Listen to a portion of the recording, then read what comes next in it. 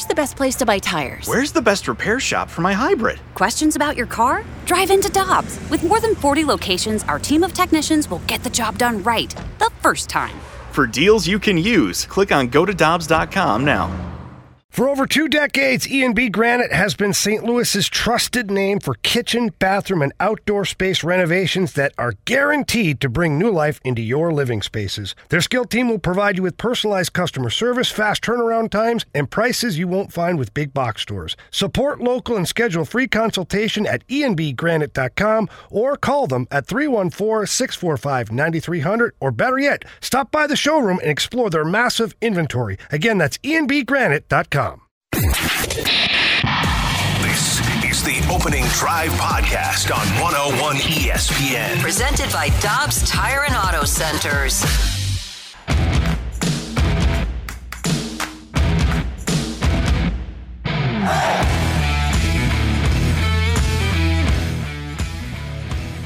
Good morning, everyone, and welcome to National Taco Day. Happy Hump Day from the Opening Drive on 101 ESPN, where it's 7 o'clock. Your time check brought to you by Clarkson Jewelers, an officially licensed Rolex jeweler. Glad you're with us. You can also join us on the Air Alliance Team studio cams. Just go to the YouTube and type in 101 ESPN STL, and you can watch Brooke and Super Bowl champ Kerry Davis and Randy Carricker and Matthew Rocchio. And it's great to have you with us. How are we doing, kids? Good. Why is today National Taco Day? I think it's not an Taco October 4th Tuesday. thing. I know it should be. It should be like the first Tuesday of every October, right? Yeah. Makes sense.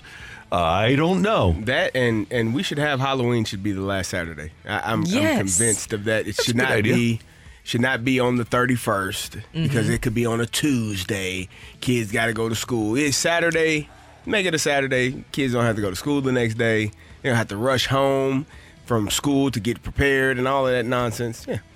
Okay, how about this one? How about Independence Day being on the first Monday of July every year, rather than the 4th of July, us gambling and having the 4th of July on a Saturday? Well, you know, I kind of like the break in the middle, Randy. But it wasn't a break for us. You get the 4th off? We got the 3rd and the 4th off this year. We did, yeah. But was it on a Wednesday? It was on a Tuesday, Wednesday. Yeah, that was good. So we got Tuesday and Wednesday off. Okay. And, you know. You like the extra days. Okay. Yeah, I like a break in the middle, Randy. If I just out of nowhere, no work, just sign me up. Good deal. We've got quite a program coming up for you. We're going to talk to Jamie Rivers coming up in the 8 o'clock hour. A lot of Blues talk today. Also, we're going to talk about the playoffs. The playoffs were interesting yesterday. Great job, by the way. Good start for the Cardinals. Yes, Jordan Montgomery goes 7 strong innings. Cabrera and Hicks were great out of the pen. Pham was okay. Tommy Pham, Adolis Garcia had a couple of hits. It was exciting to see those guys just performing at a high level. It was great. What's wrong? Brooke, Some bad news. They don't play for the Cardinals. Those guys that you just listed. They don't play for them anymore. The Cardinals were done, eliminated. But I saw a lot of Cardinal players playing. The uniforms looked a little odd, but they're still Cardinals, right? I know that some people were saying Red October for the Phillies, but I guess they just took that from the Cardinals. They're just carrying on the tradition. I don't know. Disappointed. I'm so excited, Randy. Dang it. Jordan Montgomery did look really good. Did you see 7 innings? Was it who sent that he needed to be with Maddox. You'll love this quote. This is beautiful stuff here. This is Jordan Montgomery to I think the New York Post. Yeah, I'm sure the Yankees saw the potential. They might have given up on me, but I think it was the best thing for me to get to the Cardinals and get set up with Mike Maddox. Our pitching philosophies are much closer, and so he goes to Texas, and he turns in 7 shutout innings. Very nice. In his playoff game, after pitching exceptionally well for them during the regular season. How about that? So he's just following Maddox everywhere? Yeah, why not? He might resign there. I could see that. Because they aren't going to have DeGrom, I don't think, next year, right? And Scherzer hopefully will be back for them. And they don't mind spending money. They seem like they're all in. If they don't win the World Series this year, bring back Monty, who wants to be there. You don't think he wants to come back to St. Louis? Well, I think he wants to go where the money is. I don't know if that ship has sailed. I think that he'll, because his agent is Scott Boras, go where the money is. You know what I saw yesterday? Some really good pitching. Tyler Glasnow had a good start. Had some rough fielding behind. I mean, really rough fielding behind him. Would you like him? He'll be available after this season. I will, Randy. You don't have to pull my arm too hard. He never pitches, but when he does, he's great. He's never pitches. You don't have to tug too hard at my arm to. Zach Wheeler performed really well. He would be nice to have. You talked about Jordan Montgomery. It's playoff time, and the thing that playoff teams have is pitching. And so if we could get some, that'd be nice. Tyler Glasnow. To join in on that fun. That'd be nice. He's going to make $25 million next year. This year, he made a career-high 21 starts. Prior to this season, 2017 with Pittsburgh, he appeared in 15 games through 62 innings. In Tampa and Pittsburgh in 2018, he pitched in 45 games. 11 of them were starts, 111 innings. 2019, he was hurt, 12 starts, 60 innings. 2020 was the COVID year. He did start all 11 and threw 57.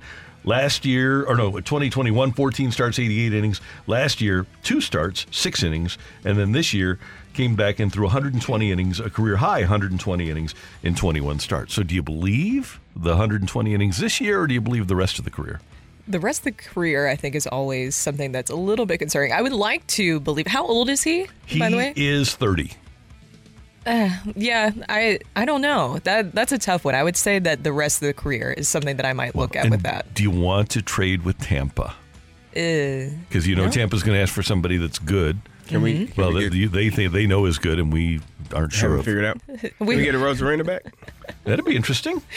Hey, that a Rosarina guy. How about that? How about that? Glasnow is under contract next year for $25 million. So here's the way things went yesterday. The Twins over the Blue Jays 3-1, although the back end of the Blue Jays bullpen did pitch very, very well. Twins will go with our guy Sonny Gray today, and they won their first playoff game since 2004, so now they're on a roll, and now they have to pitch Sonny Gray in a playoff game. Rangers over the Rays 4-0. The Rays play in front of the smallest playoff crowd in over a century. The smallest crowd since the Black Sox scandal in the playoffs. Game 9 of the 1919 World Series. No one's there? Game 9. It was a best of 9, yeah. I guess that people knew by that point the thing was fixed. Not on the up and up. Yeah.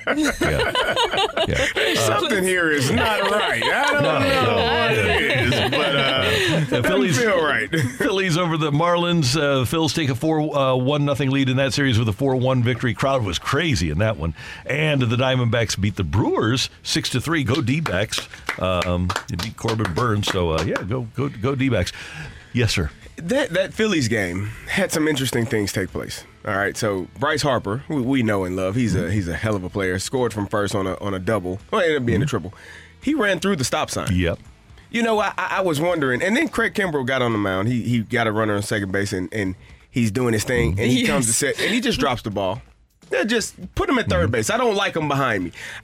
It made me wonder if that was taking place during the 2 o'clock meeting. Did they talk about that potentially taking place? You get a runner on second in the bottom of the 9th, just drop the ball, put him at third. Do you think that or do you think, Randy, that Bryce Harper running through the stop sign, that was a personal decision by a player, a man on the field, where he made a decision, it was the right decision, and it worked out for the team? Bryce Harper's a ball player, isn't he? Yes. Yeah, he is different than most, and he is not a robot, and Rob Thompson understands. Give me some of those guys. Dave Dombrowski understands that these are not robots, that they're men, not machines, that they have a heartbeat in this game. And look at Philadelphia. Look at that team with people like Trey Turner and Castellanos, people that play with emotion, and people that play with heart, and Wheeler and Nola at the top of the rotation.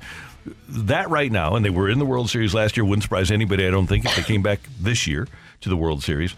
That is an old school baseball team, and they're fun to watch. It's interesting that if you sign players to be who they are and you let them be who they are, good things tend to happen. Yeah, I don't know. Yep. Maybe there's a key to that. Yeah, but I understand that there are some people that like to be in complete control and have it be more like a chess or checkers game rather than people actually playing the game. Unfortunately, for those people that believe that it's just a chess piece, it's not. Those people do have brains and hearts and instinct like Bryce Harper showed. Yeah. Well, even in chess, you can't just map out how the chess match is going to go prior. You can't just... But sometimes it's computers playing. Yeah. Right? I guess. That's what some teams want, is the computer to play. Mm-hmm. Yeah. Pshaw. To me, a human being that makes plays. Oh, yeah. That makes sense. You had a bad back? Yeah, about a week back. Okay. But remember how Albert always used to run through stop signs, and his teammates called him the Phantom, because here's Albert Pujols. He's the best player in the game. And it was kind of like Brett Hull finding the open spot in the ice.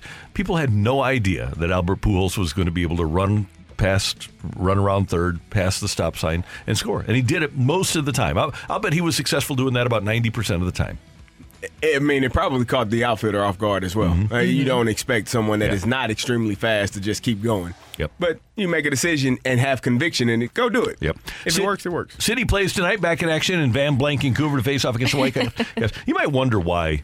Yes, thank you. Why we say Van Blank, Vancouver. Well, back in the day, with old school hockey players, people like Brian Sutter and Bernie Federko and things like that, they were kind of like being in Boston, where the F word had to be used in pretty much every sentence. So first we go to Calgary, and now we have to go to Van Blank, Vancouver. It was just so that they could get the word in there. So that's that.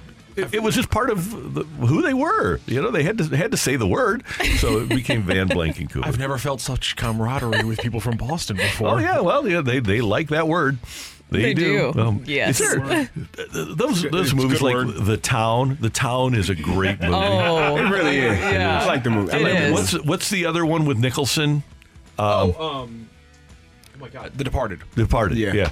Those movies are great. Mm-hmm.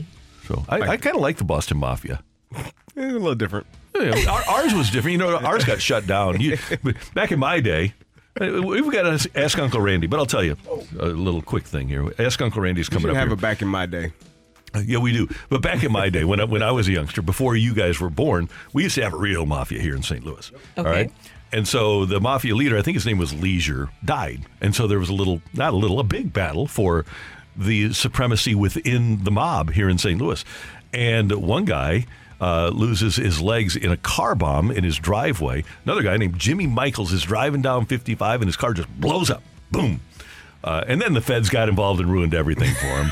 But we had car bombs were going crazy here in St. Louis. I was just about to ask you, do you remember where you were when Jimmy Michaels' car blew up? That was going to be my question out the gate. I was in school because the Post-Dispatch used to be an afternoon newspaper. We had the Globe-Democrat in the morning, Post-Dispatch in the afternoon. I come home and there's photos of this car blown up on the highway. And usually I go right to the sports page. I said, I got to see this. And you can. There's a book about it. It's not. I'm looking it up right now. You said David Leisure? Yeah, there you go. Yeah, there's a thing called Murderpedia that you can look up, and he's listed on there. He had a moat around his house. Yeah, is he the one that survived or died? David the leader? Because there was one of the leaders. Murderpedia. Okay, and then there was Paul. Paul might have been the one that. Yeah, he didn't live. Oh, okay. Yeah. So. Wow, this is interesting. Yeah, I'm telling you. I'm seeing all this stuff about the car bombing. That was a big issue, huh? It was. Not that I want it to happen to anybody, but it was very interesting at the time. So yeah, we had mafia here in town. Wow. We did. And they solved their problems. Here's the thing. It's kind of like throwing at a batter. If they had a problem, they took care of it themselves. Okay, they didn't need somebody from the out. They didn't need Major League Baseball or umpires to throw somebody out. They took care of problems themselves and moved on. Like old school hockey. Okay, you got a beef with somebody, you just beat them up and move on, and you go spend your 5 minutes in the penalty box, and then you're done. I don't know if car bombing is the way to go about that. It's at different levels. Okay, the hockey fight and the car bombing are different, but for them. The car bombing was kind of like getting into a little, like Tony Twist getting into a ruckus with Rob Ray. It's just different. It's It's the same but different. Oh my gosh. Okay, so we're off and running here on 101 ESPN. Speaking of Ask Uncle Randy, back in my day, we've got that coming up for you, and all you need to do is text in to the Air Comfort Service text line, 314-399-9646, 314-399-YO-HO. Okay, so here we are. It's fall. It's going to be in the 60s this weekend, and so the greatest time of year, baseball playoffs, football in full swing, hockey starting up. The weather's awesome. This is as good as it gets, folks. So text in if you have any questions about this time of year or any plans you have. Maybe you're in a new relationship and you need a little advice. We're here for you on 101 ESPN. You're back to the Opening Drive podcast on 101 ESPN. Presented by Dobbs Tire and Auto Centers. Got a question for Uncle Randy? Let him dive into his infinite well filled with wisdom to find you answers. Text 314-399-9646. It's Ask Uncle Randy on 101 ESPN.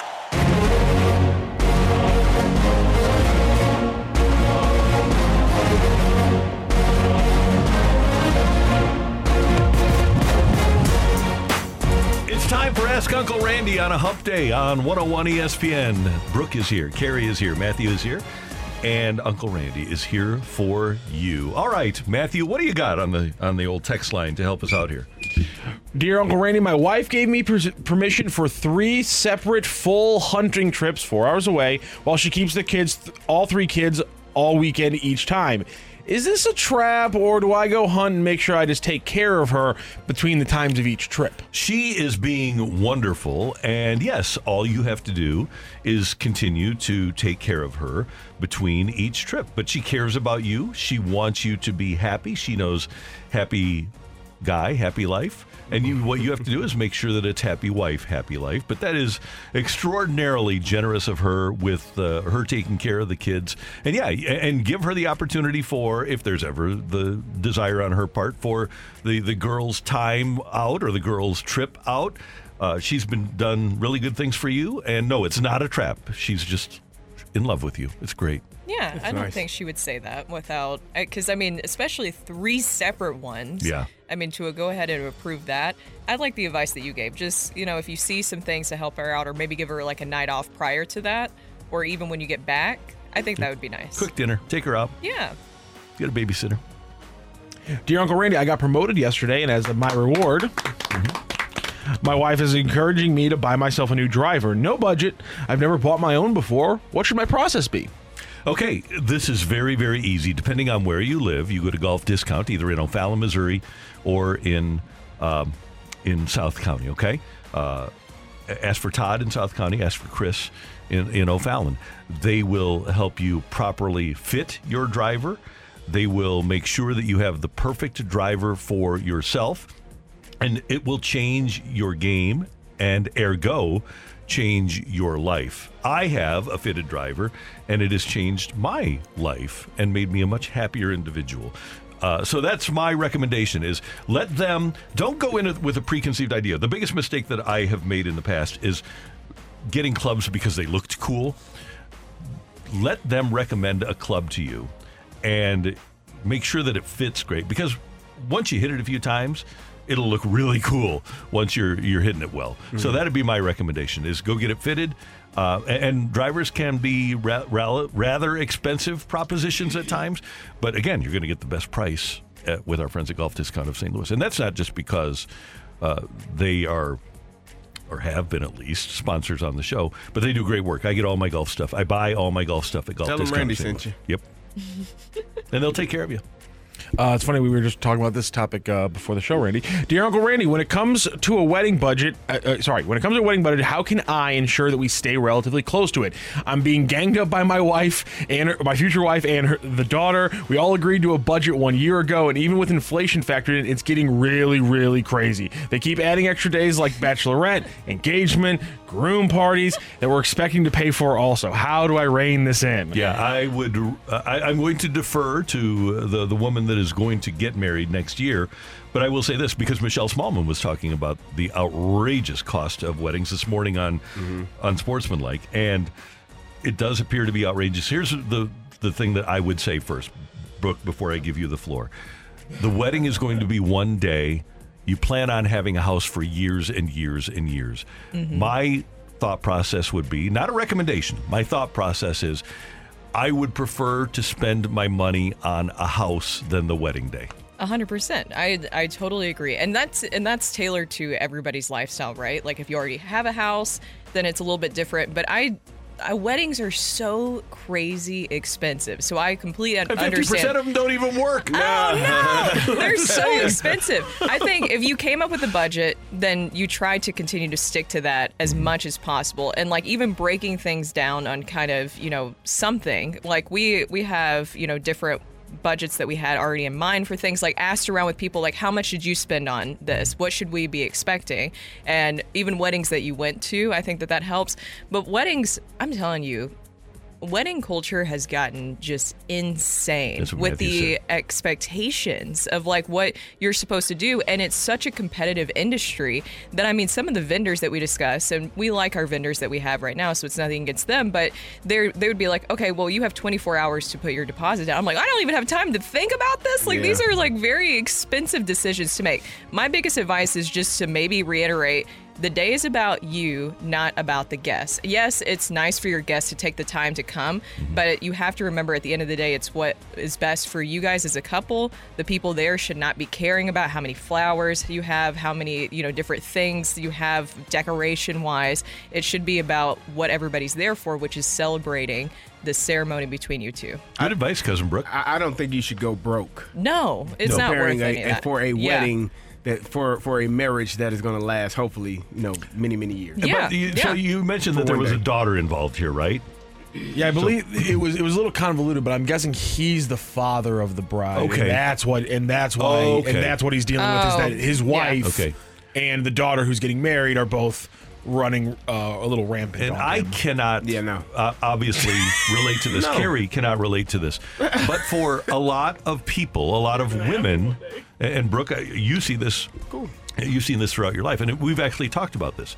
For a lot of women, they're thinking more about the wedding than the marriage, and so I'm thinking more long term rather than that particular day. But I think there are a lot of women. I don't blame them. They've grown up having a dream wedding, right? They've got their vision of what they want to do, but. Yeah, that's the other thing that I would try to convince people to think about the marriage rather than the wedding. Yeah, and then try to save some money along the way. And you have a budget. Hopefully they already had a budget in mind before they started wedding planning, so that way you could always defer back to that and say, well, this is what we had. Of course, some things might cost just a little bit extra, but then okay, what are some things we can cut out? Do we need a videographer? Do we need, a giant flower piece over the cake? It's things that you can cut out that aren't necessary. Right. And two things. Then what are they going to think when they show up? Yeah. And they don't see the flower over the cake, the flowers over it. You didn't cascading. spend $50,000 on one day. Two tidbits of advice, and this used to be a given in St. Louis. Obviously not right now, but in general, don't schedule a wedding in October in St. Louis. And don't schedule a wedding on Final Four weekend, please. Please don't schedule a wedding on Final Four weekend. I've had that happen twice. Really? Not great. Not great. Yeah. Come on. I'll add one because I almost ran into this situation. Don't do an out-of-town weekend one on the Saturday before the Super Bowl. Yeah, there you go. Yeah. No. Unless it's in the Super Bowl city or Vegas. That's the only, that's good caveats. Uncle Randy, I wanted to travel for Christmas this year. The kids are older and gifts are silly at their age. A vacation over the holiday somewhere that's warm sounds great. The problem is my dad won't travel and I feel bad leaving him alone on Christmas. What should we do? You have a finite amount of time with your dad, so take advantage of that time that you have. And obviously, you have a finite amount of time with everybody in your family. But if your dad can't or won't travel, spend Christmas with him. Here's another thing you can do, by the way. If you want to travel over the holidays, leave on Christmas Day. Have Christmas morning with Dad, and then leave on Christmas Day and take your trip between Christmas and New Year's. That's a great idea. Yeah, that is. And traveling on Christmas Day, it's always slow. So, yeah, fly then. Uncle Randy's got an answer for you, baby. I legitimately love that answer so much. We just got the This is a weird configuration. We just got the weirdest Uncle Randy we've ever gotten. Love Dear it. Uncle Randy, my wife is really good at buying nice decorations. She is not, however, good at keeping a strong theme. Our rustic picture frame does not go with that African vase. What do I do? This is the same guy, by the way, who texted a few weeks ago and dropped the Magnolia Network. Oh, is he the same one? Yeah, this guy's got his own eye. It sounds I'll like tell you it this right sounds like now. he needs to start designing I some think things. so. Yeah. If everything matches, I'm cool with it. He's saying it doesn't. Yeah, He's saying it really doesn't. Okay, like Doesn't even go together. color-wise. He says she's good at finding a good deal on the decorations, Yeah. but the rustic frame doesn't go with the African vase. Okay. It sounds like he maybe saying, this is dude's got an into eye. interior design. So I wish that maybe they could collaborate on some things. It sounds like he has like an idea and an eye for that, because I wouldn't know anything about I don't know how to do that stuff with I'm interior terrible at design. it. Yeah. Yeah. So I would be the person that's like putting just weird things together. I would too. That's why I say it doesn't seem like a big deal to me. But if it is a big deal for you, here's the way I would do it. I would say, hey, babe, why don't we move this African vase into this room, and then we'll move this vase into this room so that they are a little bit more in line with a thematic hope that we hope to have in each room. So we've got one set of decorations in the living room, one in the family room, one in put the stuff that you really hate downstairs. So you don't have to look Out of the at way, it. outside Yeah, of the out mind. the way. Yeah. But that's the way I do it. And I'm like you guys. I would not be a great interior decorator. And certainly not a thematic interior decorator. And I'm colorblind. So I'm Oh, over you did 3. tell us that. Yeah. Yeah. So, Oh, then you do you really know- would struggle putting things Yeah. together in certain rooms. Why is that dark green frame in our room? That's black. What kind of colorblind are? Do you know which kind It's it is? like for the Chicago Bears helmets, I see those as black.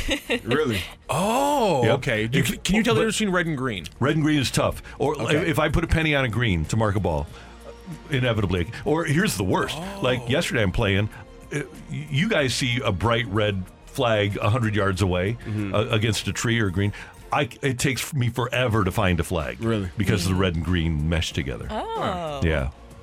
So you just need like a bright white team marker for on the green. Yeah. Okay. Yeah. That's or something interesting. big, but just not a penny. Thank you. Oh, Christmas must be rough for you.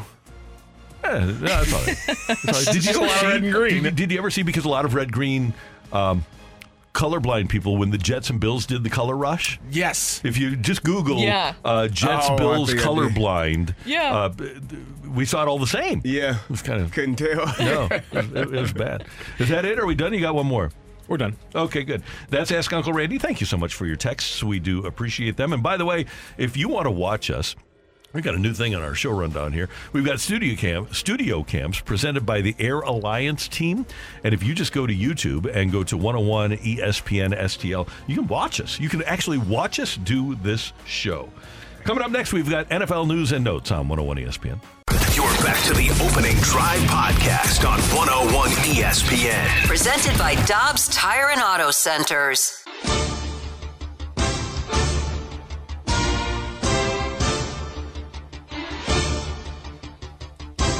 Time for NFL news and notes tomorrow, Thursday Night Football. I got to laugh. Bears and Commanders. Oh. Bears and Commanders. It'll be worth it if you. Game of the year. Pretty much everybody in the world has Amazon Prime, right? So you can watch it on Amazon Prime. But it'll be worth it if you don't have Amazon Prime, just to get it so you can hear Al Michaels complain tomorrow night about the football game that you're going to have to endure.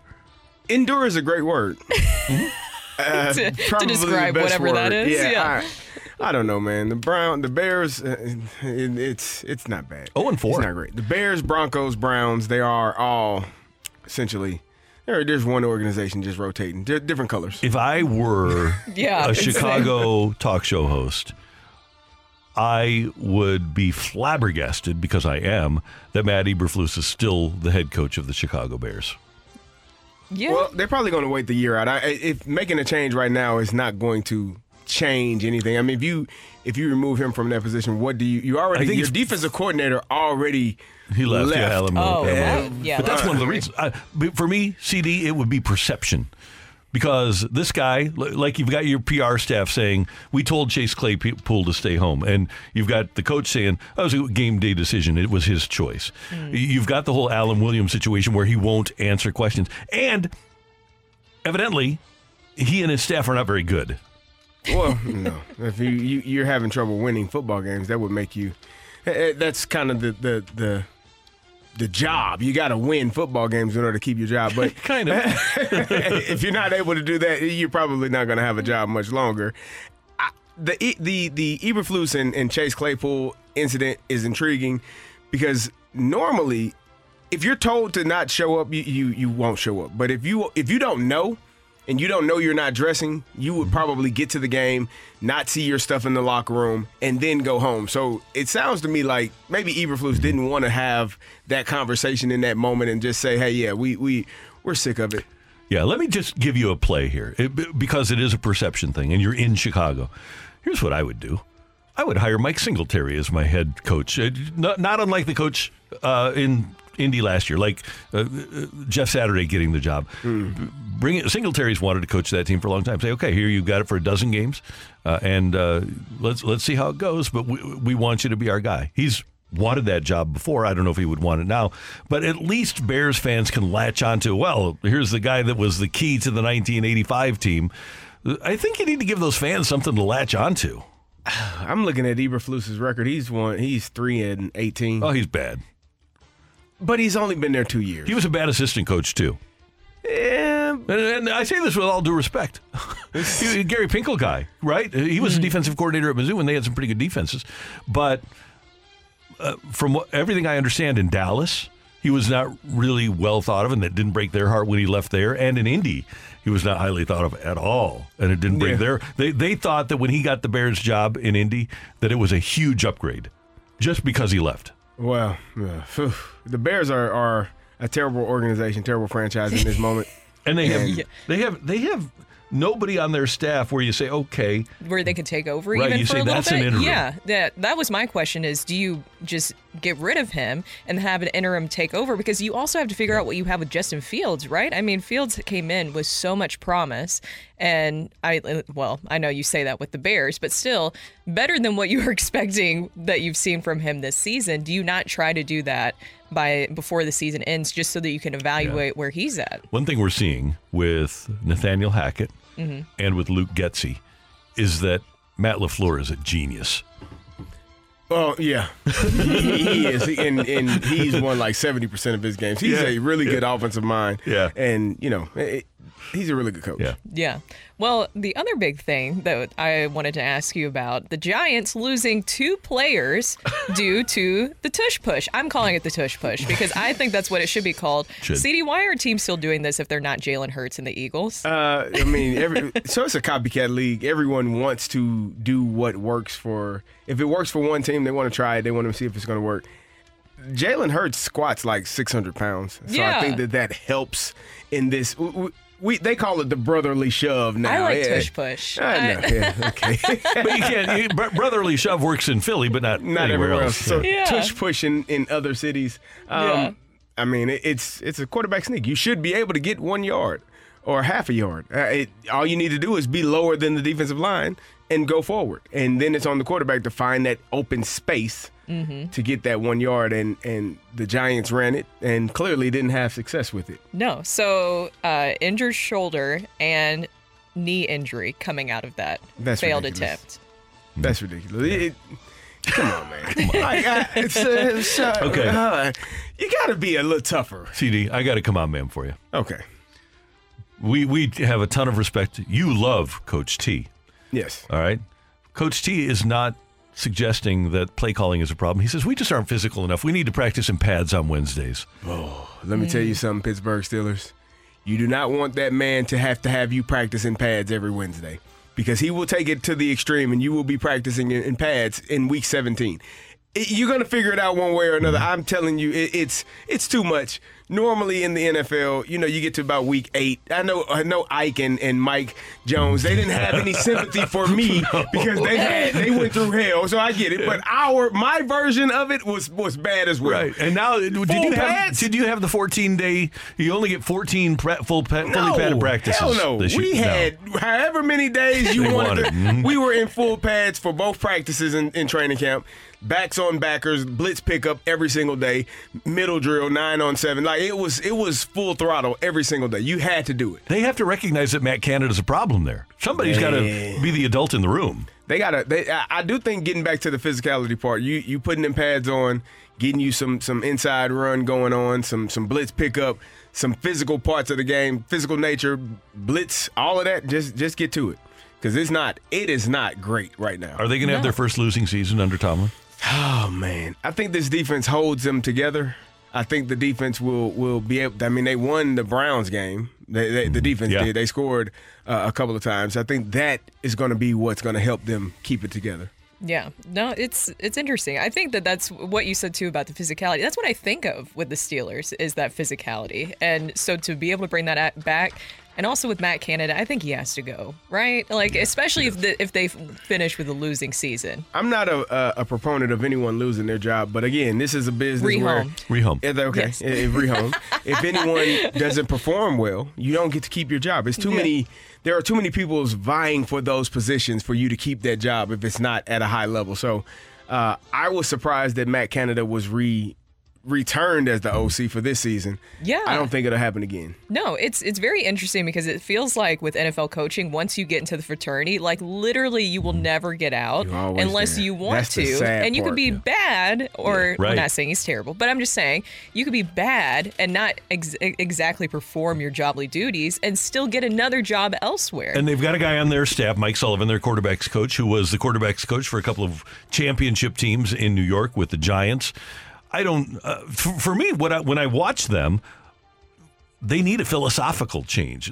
They don't call, and I am not somebody who complains about play callers, but with this guy I do, because the play calling just doesn't seem to be sensible. It's not Steelers play calling. It's not. No. Maybe having Ben Roethlisberger makes play calling easier. It does, but you know what also makes life easier? When you run the damn ball. Yeah. Get under center, run the ball. You got a very good tight end. I know he's hurt right now, but you have enough pieces. Now, offensive line wise, maybe they still need to grow up. They still have some room for improvement, but run the football, man. Yeah. Get under center, run the ball, play action fake, do what Kenny Pickett does and makes him comfortable. Not try to fit him into the mold that you feel is best for your offense. Do what the quarterback does best. Give them an opportunity to be successful. We have football for you this weekend here on 101 ESPN. Steelers and Ravens at noon, so you will hear those Steelers. Good luck against the Ravens.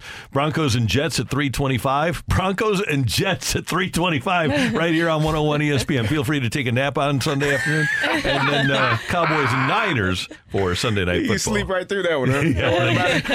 You're not missing anything. I think, now, if you're driving around, don't take a nap. Don't take a nap. Yeah, but man, if that you're one's listening on the app at home, exactly. You sleep right through that one. Coming up, we've got Take It or Leave It. Get your text in to the Air Comfort Service text line, 314-399-9646, 314-399. Yo-ho! Tioli next on 101 ESPN. You're back to the Opening Drive podcast on 101 ESPN. Presented by Dobbs Tire and Auto Centers. It's time for Take It or Leave It. Want to say something? Put it out there. If you like it, you can take it. If you don't, send it right back. Get your text into 314-399-9646 and give us your Take It or Leave It. Brought to you by Gloria Lou Realty. Visit GloriaHasTheBuyers.com and start packing. That's my final offer. Take it or leave it.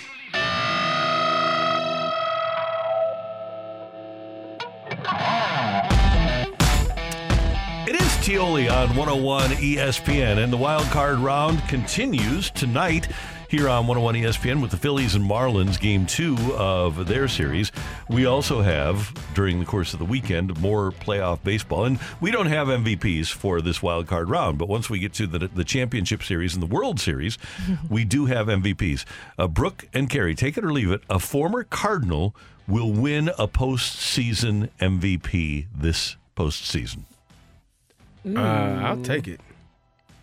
I'm going to take it. Whether it's Jordan Montgomery or one of the relievers or a Rosarena or Garcia or somebody, there will be a former Cardinal that wins one of those awards. I'll take it. Brooke, I'm going to take it too. Yeah, I'll take it. Yeah. How many are there playing? Do we see the list? Every team except for the Brewers. Except for the Brewers and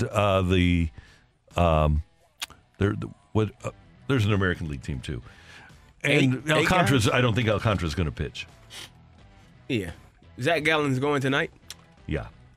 And then future Cardinal Sonny Gray, if you want to go ahead and count him into it. We That's well, Brooke, it's playoff time. So that's a negative? Mm-hmm. Poor Sonny Gray. He'll just never. He's going to be a St. Louis Cardinal, and then he'll find out how Randy feels about him. It'll be I was sad. looking at that game last night, and I got kind of down. Yeah. Because that environment in Philly looked really fun. Oh, man. And I don't know that Aaron Nola, if given a contract that is equal to, is going to choose anywhere else over Philadelphia. That is but you know what? It's a fun atmosphere here. It'll be wild when the Cardinals get back to the playoffs. But you don't leave the known for the unknown if all things are equal, generally. Well, people go where the money goes. So that's what I'm saying. If it's equal, if the Cardinals are not, and I'm not talking like 2-3 million more. I'm talking about 10, 15, 20 million more. Mm-hmm.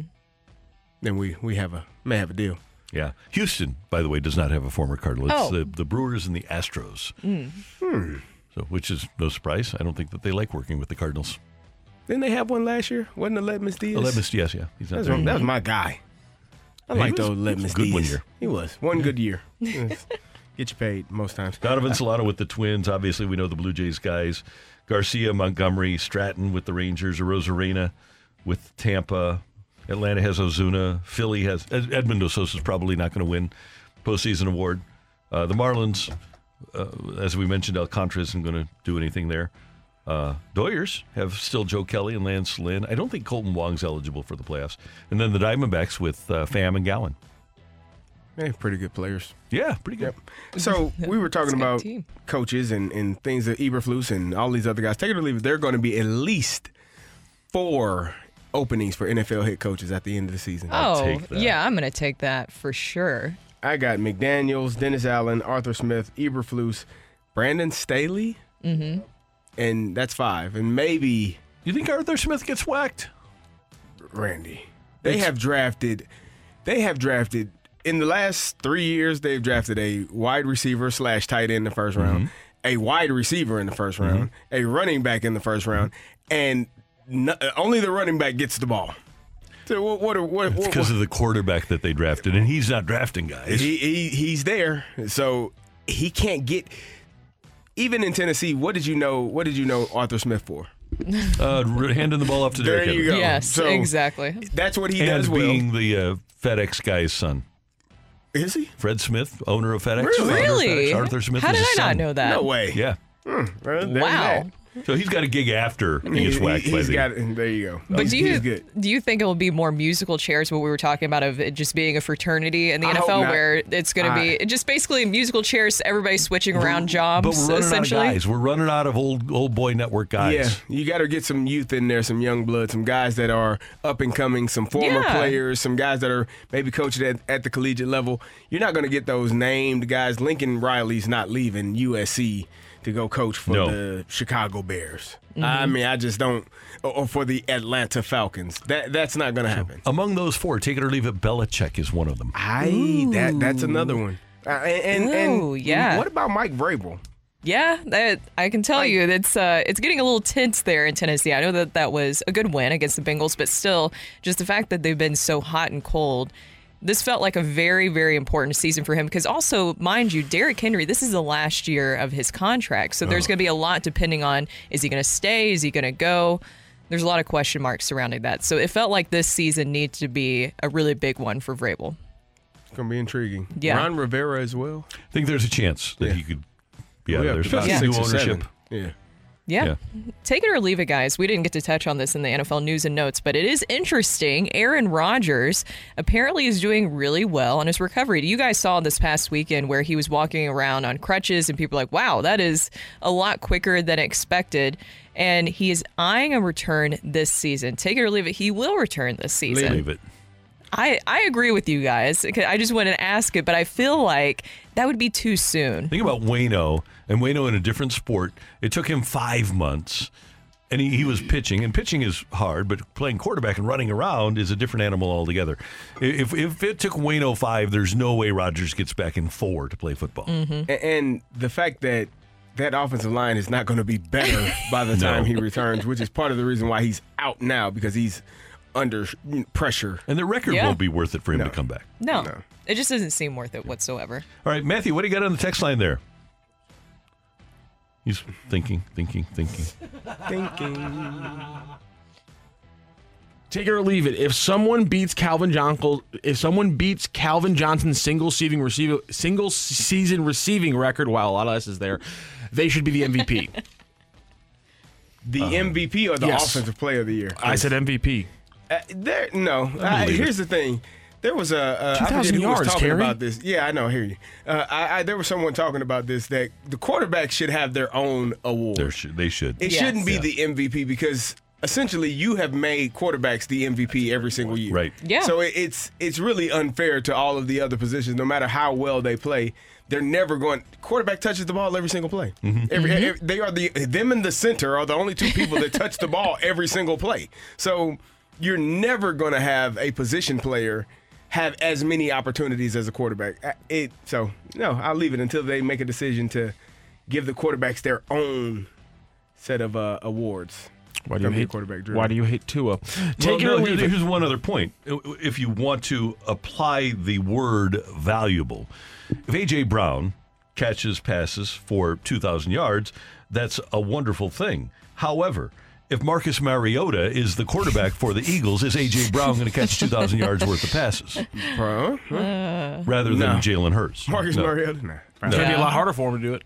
Yeah. If Marcus Mariota is throwing A.J. Brown 2,000 yards worth of passing, then A.J. Brown is indeed your MVP. Then Brooke is really pissed. Oh, yeah. No, that's too much. That's too much. I would have to look away from that. To have Marcus Mariota actually pan out and A.J. Brown continue to just throw it back in the Titans' face, that's too much. That was a bad era in Tennessee. It was the Marcus Mariota era. But there was a lot of those. I was asking yesterday, I asked Randy this, but this is a little off subject, but take it or leave it, Vince Young probably would have been more successful if Jeff Fisher wasn't his head coach.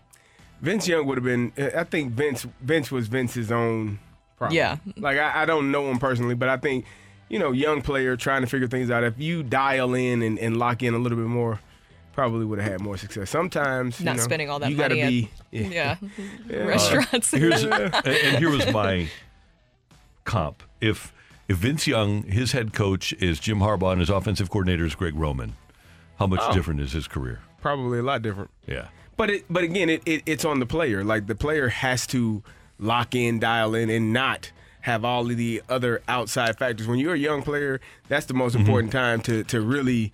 You can party and hang out. I'm not saying that that's what Vince was doing, but you can do all of the other pictures things. Of it. Okay, well, you can do all the other things afterwards. Like, if you want to be a successful player, you have to really dial into the fundamentals and be tuned in every single day. I think let me try shirtless Vince Young on Google. Oh, we'll bring up. You remember that? I don't know. This random conversation of that era of the Titans. Maybe look up where Norm Chow's coaching right now. Yeah, just if you kids just want to Google shirtless Vince Young at the club, it's there.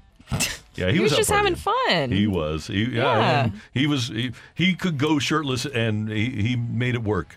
There you go. Yeah. Yeah. Although he did look like he might have had a few drinks.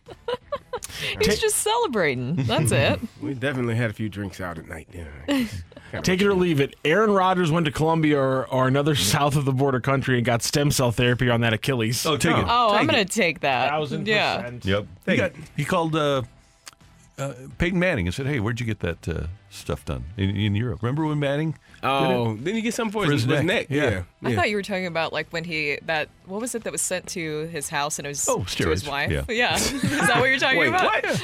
You don't remember that? You don't remember that? No. Peyton? Yes. You didn't know that? You don't remember that for his neck issues? It was for his wife. Yeah, but it was for his wife's CD, so it wasn't him. Yeah. It's okay. We all forgot about it. There was a former Cardinal reliever that they traded to Cleveland. Was it Chris Perez? It was a good closer. I think so, yeah. And he had stuff mailed to his dog. Did he really? Yeah, it was pretty cool. Nobody would suspect anything with that. Oh, never. No. Yeah. You got one more? One 19-year-old in college hasn't tried that one. Yeah, sure. Take it or leave it. Parayko's most improved player this year. Take it. Most improved. Most improved. I'm going to leave it. Cairo. Cleveland Indians closer Chris Perez fined $250 and sentenced to 1 year probation after pleading no contest to a misdemeanor charge stemming from his June arrest after a package containing 9 ounces of marijuana was delivered to his house in his dog's name. I do remember that. Was it sent to Skippy? And they were like, that's a little weird. Like, no last name, huh? Let's see if we can find it. I do remember that. See, he really shouldn't have put Scooby on the tag. Scooby, yeah. Sent some red flags. What was the dog's name? Come on. Cute dog. Looks like it might have had. Taking Puff. advantage of the Acapulco Black. I'm going to go with Puff. I'm going to go with Puff as the name of the dog. It needed to be able to relax. Doobie would have been a good one. Yeah. The dog did, yeah. Yeah. Probably may had anxiety. Brody was the dog's name. Brody. Okay. It's a very surfer name. I like that. That works. Thank you, Matthew. Thank you, Randy. And thank you very much for your texts and things you just don't learn anywhere else, but right here in the opening drive on 101 ESPN. We're informative. Coming up next, should the Cardinals look across the ocean for their 2024 starting reinforcements? Do they have pitchers in London now? That's next on 101 ESPN. You're back to the Opening Drive podcast on 101 ESPN. Presented by Dobbs Tire and Auto Centers. With Brooke Grimsley and Kerry Davis. I'm Randy Carricker. It is the Opening Drive on 101 ESPN. And we talk a lot about the American pitchers, or the pitchers that are pitching in America that are free agents at the moment for the Cardinals in 2024. We talk about Aaron Nola. We talk about Blake Snell. We talk about Sonny Gray. And here on this particular show, we really haven't talked a lot about the possibility of the Cardinals going out and exploring the Asian market again, which they've done before with a level of success. They had KK a couple of years ago, and he was really good in his first year, not so good in his second. They've had Soonwon Oh, who came over and did good work. They've had position players like So Taguchi, who is a Cardinal icon. Well, there's a couple of players out there that are really intriguing for major league teams. One is Yoshinobu Yamamoto. He is apparently ready to become a star at the major league level after this season. Should the Cardinals, who have had a level of success, as we mentioned, in the Asian market, should they be looking at these guys as frontline starting pitchers? That's the first question. I would say that's a roll of the dice. It is. It is a roll of dice. And what's interesting about Yamamoto, he is very dominant, and there is a lot of stories about how he will have a lot of success here. You just don't know, but that's kind of what you do with all pitchers, right? Whether that's Japanese pitchers or here in the U.S., it feels like it's a roll of the dice anyways. Yamamoto, though, is just very interesting and very dominant. I think he had like a league best, like 1.32 ERA at one point. In 150 innings. Yeah, in 150 innings this season. And the only thing is just his size. And I think he's around 5'10". A lot of people have had some concerns about that, about how that will go over here in the U.S. We clearly, if we want Sonny Gray, we have no problems with that. How tall is Sonny Gray? 5'10". Is he 5'10"? Mm-hmm. Yeah, okay. You should know that. I should. Yes, he is a Smyrna boy, which that is near. That's actually where Jalen Ramsey's from, too. So, very good for Smyrna. Jalen Ramsey has a Super Bowl ring. Mm-hmm. So, Sonny Gray can get a world championship. He's gonna win a. Hey, he's going tonight. MVP. Yeah. This postseason. Just to taunt me? Yep. Yamamoto, I think, is I would love to have Yamamoto. I just think he's going to be way out of the possible price range with what they're predicting. I mean, it seems predicting like 200 million. Yeah. So starting out at 200 million. What's the number that we talk about this? We talked about this last offseason, Randy, and we talked about the Cardinals were going to spend more money. Okay, technically they did. But not to the tune in which it was implied. And so when you're talking about the Cardinals needing pitching this offseason, you're talking about needing some aces. You're going to have to spend some money. You're going to be spending upwards to $30-35 million a year for a pitcher. And I don't think they'll do that for two pitchers. I don't think they'll put $60 million, $70 million a year for two guys. So what is the number that the Cardinals are going to be comfortable with spending on starting pitching this offseason? How high will they go for per year? I don't know how desperate they are. That's the thing. They've got to have a level of desperation. They got to be very desperate. They should be desperate. But the finances feels to me like it's never that much of a desperate situation. No, and I still, until proven otherwise, I still believe that the Cardinals think they're smarter than most. We will find out if that's indeed the case. But if you can get a 25-year-old rather than Nola, Snell, Sonny Gray. Nola and Snell are both north of 30. Yes. Gray is 34. If you can get a 25-year-old... Which is what Yamamoto is. Yep, and not many miles on the arm because they pitch every 6th day in Japan. Maybe that's the direction the Cardinals should go. The thing is that, and I know that even though they list, some of the writers list some of the teams, that doesn't necessarily mean those are the only teams that are looking, but it seems like the Yankees are very interested in spending that money for Yamamoto. I have seen the Cardinals in possible connections with Shono Imanaga, which is another starting pitcher. He is a little bit older. I believe he's 30 years old. He doesn't come with as much of the prestige that you're hearing with Yamamoto, but he's another kind of intriguing candidate.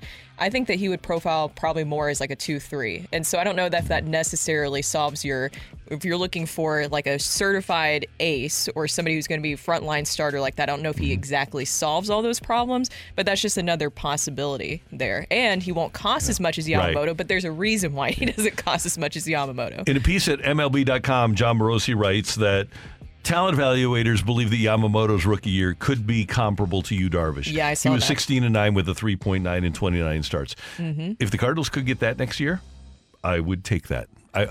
That would be front of the rotation material for the Cardinals. Yeah. I'm reading this as well. They're talking about Yamamoto's, his athleticism. He's been compared to Marcus Stroman. So that's probably more because of the 5'10". The Gold Glove, two-time All-Star. Like, still, the athleticism is important. The ability. Is he going to be able to eat up the innings in that manner? You talk about the 6-man rotation that they have in Japan. 150 innings in 6-man rotation is not terrible. No, it's very good. But it would be unfair to expect more than 150 innings out of the guy. Yeah. Okay. But either way, the bottom line is how much are they willing to spend? Somewhere in the range of 6 or 7 years for $200 million. That's $28 to $33 million per year. Yeah. Are the Cardinals going to spend that much money on a pitcher, an unknown commodity? He's known over there, but how well will he perform here? And then at 25, I think is a great age. I think that's a wonderful age. Aaron Nola is a little bit older. Sonny Gray is 34, if I'm not mistaken. So those guys are, Aaron Nola is 30, Sonny Gray is 34. Those guys are older, but have done it at a higher level here. I think it's just a concern about where the Cardinals are going to spend the money and how much are they willing to spend, because I personally have not seen an ability to do so. They have a budget. They're going to live within. Now, that budget might expand, but they're going to live within a budget. By the way, in September, there were 26 scouts and executives from 10 MLB teams. This is September 13th that were on hand to watch Imanaga, and the Cardinals were conspicuously absent. That doesn't mean anything, but the Yankees, Red Sox, Jays, Rangers, Phillies, Cubs, Reds, Diamondbacks, Giants, and Padres were there. We know that the Yankees, Red Sox, Blue Jays, Rangers, Phillies, and Padres really like to spend money. The Giants have a lot of dry powder, as the Cardinals call it. Arizona, Cincinnati, Cubs, we don't know, are other teams that were there. But seems like everybody that likes to spend money is going to be on the starting pitching market. Well, because there's not much inventory out there, right? And everybody needs a starting pitcher, so this is going to be kind of a tough situation for everyone. Great if you're a starting pitcher, because it's just continuing to drive up the price, especially with Urias being out of that whole situation. So then that takes him out of it. And so then you have... It just doesn't feel like enough of an inventory for starting pitchers. No. But Imanaga is very interesting. I could see maybe the Cardinals, he would be more, I would assume, in the price range. I would love to get Yamamoto. But like you were saying, Carrie, it is a big question mark. If you're spending the money for a Japanese pitcher, then I would want more of a sure thing like Yamamoto. And that's the thing. Is you hope that he's a sure thing. You hope, but you just don't know. No. Yeah. That's Brooke, that's Carrie, I'm Randy, and that's today's Fresh Take on 101 ESPN. And next up, we're going to talk to our buddy Jamie Rivers as we get ready for more Blues action tomorrow night. They're at Dallas. Talk to Rivs about where the Blues stand in training camp right now on 101 ESPN. You're back to the Opening Drive podcast on 101 ESPN. Presented by Dobbs Tire and Auto Centers.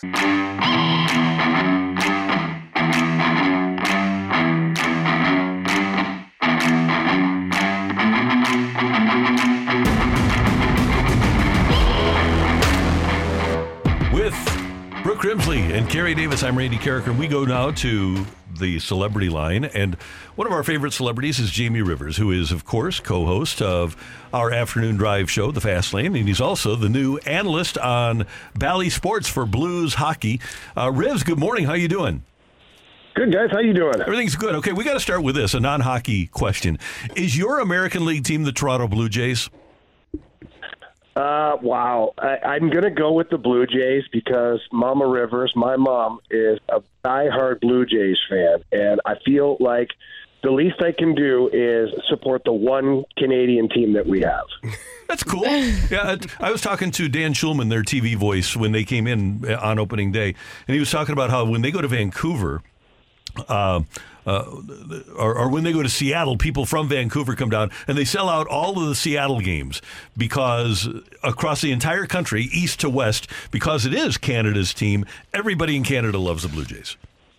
Yeah, they're obviously the number one draw there. And I do hear rumblings again, Randy, that the Montreal Expos might make a return. And so that's exciting news, too, because I grew up watching Expos baseball. And obviously we know that they moved the team and whatnot. But I think it'd be fun to have a couple Canadian teams back in there. Well, when you draw 19,000 to a playoff game like Tampa did yesterday, yeah, they probably should be the Montreal Expos. They'd get a lot more than 19,000 in Montreal. Yes, they would. No doubt about it. Well, Jamie, I think we're all ready for the season to start and to get away from preseason play. But what have you seen so far? Any other takeaways that you've seen recently in preseason play with the Blues?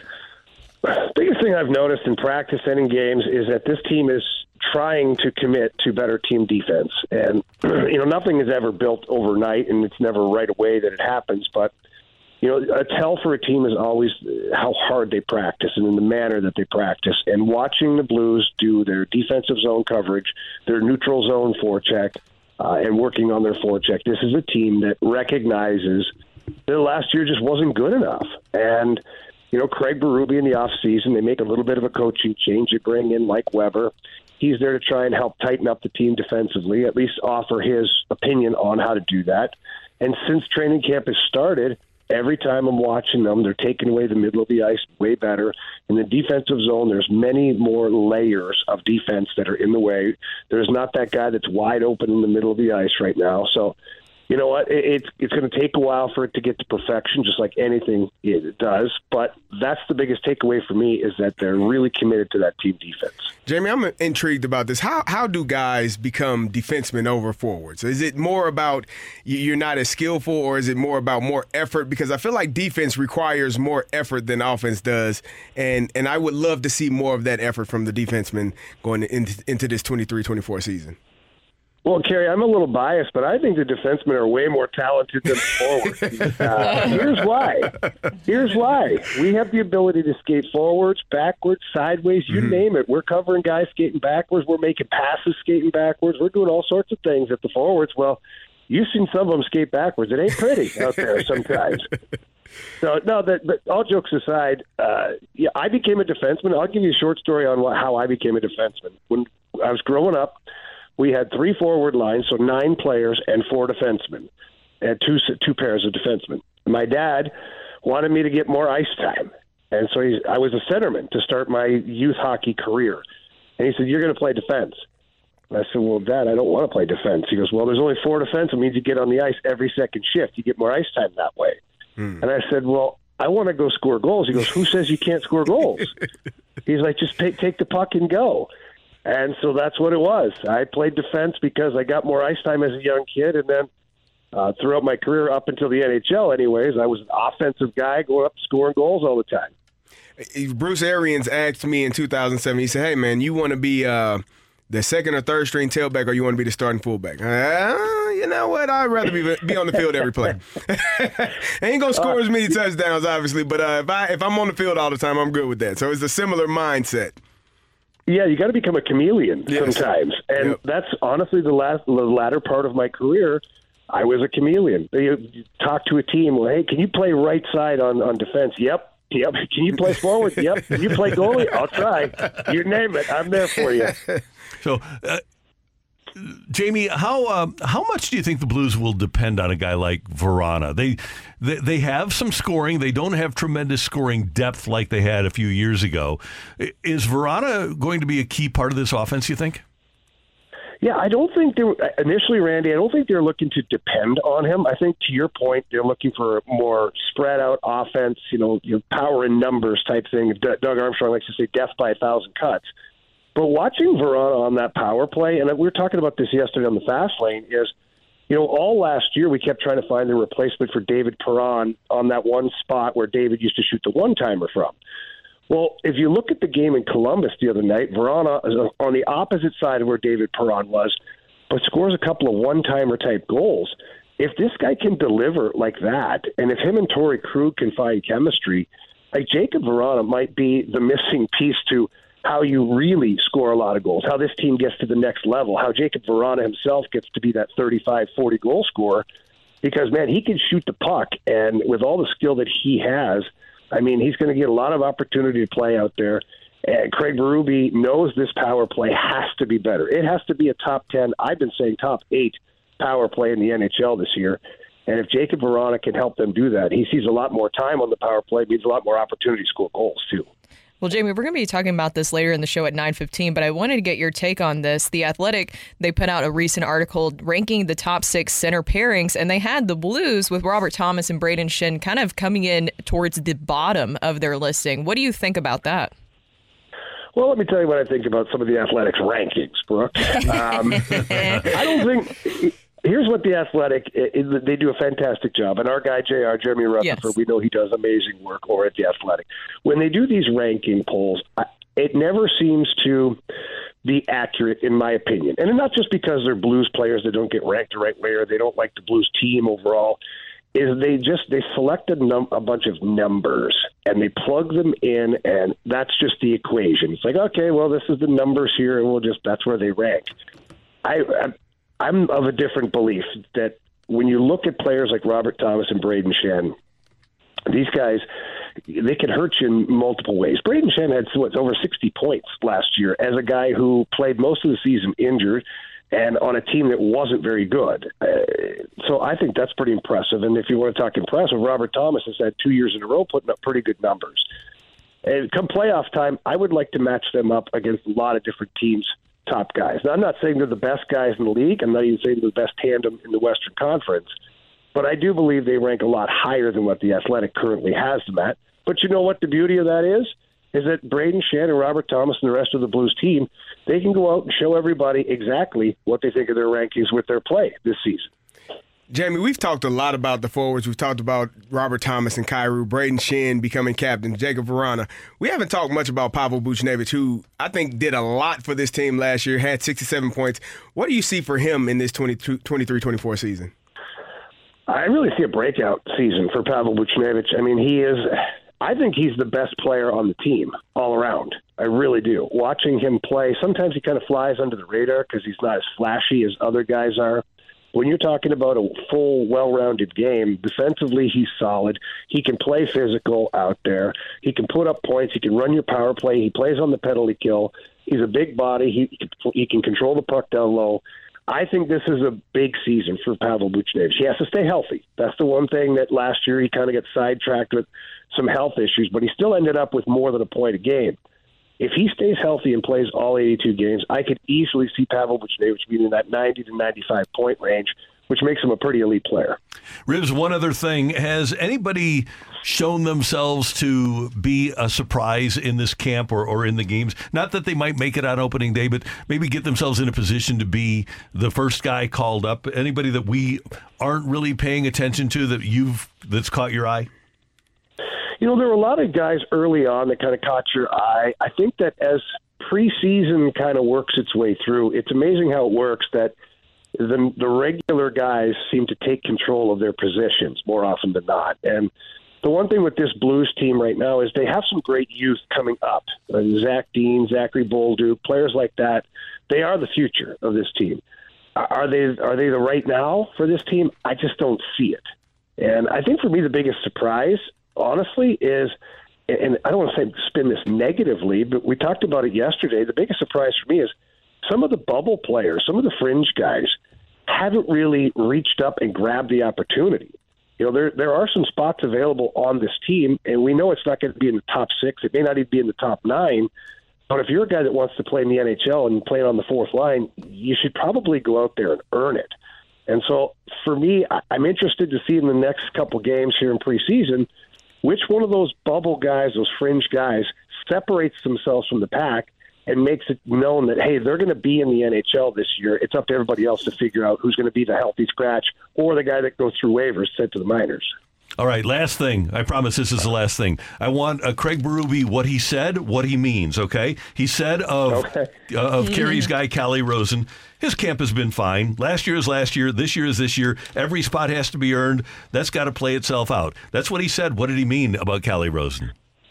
Well, what he means is we've got 8 guys under one-way contracts. Calle Rosen's on a 2-way contract, and he needs to separate himself from those other one-way contracts in order to stay here this year, or he might get waived and sent to the minors. And so when he says his camp has been fine, not great, just fine, right? It means he hasn't separated himself. Yeah, not stepping out. That's exactly what that means. It means he's done enough, but not enough. He's showing good, but not good enough. Yep. Yeah. Rivs, you're the man. Exactly, we appreciate it. All right, you got it, guys. Have a great day. We'll hear you later. Take care. Jamie Rivers, our Blues analyst for Bally Sports and our co-host for the Fast Lane here on 101 ESPN. Kind of a bummer about Calle, who had a really good year, but last year is last year. Here's the thing. You have an opportunity every year to separate yourself from others. The frustrating part for players is when they really do outplay people and don't get the opportunity. Yeah. But if you don't outplay anybody, you can't expect anything from that. And you can't count on what you did last year. No, not at all. It's all new year. Yep. Every day's a new day in the fight. Yeah, it is. Do we need a fighter? New day. You never know. As Nick Saban says, every fight takes on a life of its own. Every question takes on a life of its own. Sometimes every answer takes on a life of its own. Sometimes during the commercial break before the fight, the question doesn't change and the answer does. It has happened. Well, even sometimes the questions do change a wee bit. That's fine. You never know what to expect. Text in 314-399-92. The look on Matthew's face is priceless. He gets so scared. 314-399-9646. 314-399 Yo-ho with your name and the word fight. Maybe you'll fight me next on 101 ESPN. You're back to the Opening Drive podcast on 101 ESPN. Presented by Dobbs Tire and Auto Centers. Fight! In the red corner, Average Joe Listener. And in the blue corner, the undisputed king of morning drive. Please welcome Randy Carricker.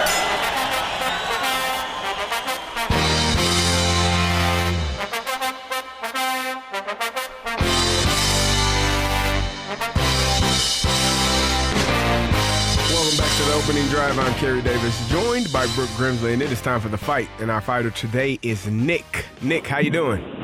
I'm just fine. How about you, Kerry? Doing wonderful. Are you ready to take on Randy Carricker? Oh, of course I am. I'm a Hall of Famer. You are a Hall of Famer? Oh, well. Let's get to it then. Let's see if you can start this Hall of Fame streak back up. I would love to. Longtime backup quarterback and new media member Chase Daniel picked up a Super Bowl win in his career with which team? Is it the Eagles, the Buccaneers, or the Saints? Chase Daniel. What a great career as a backup. He's an all-time business Hall of Famer. I believe it was with the Eagles. Eagles? Final answer? Yes. All righty. Yes. You cut out there. Go ahead. Which AL playoff team led the league in batting average, on-base percentage, slug, OPS, and runs? Is it the Rangers, the Rays, or the Blue Jays? I will go with the Rangers.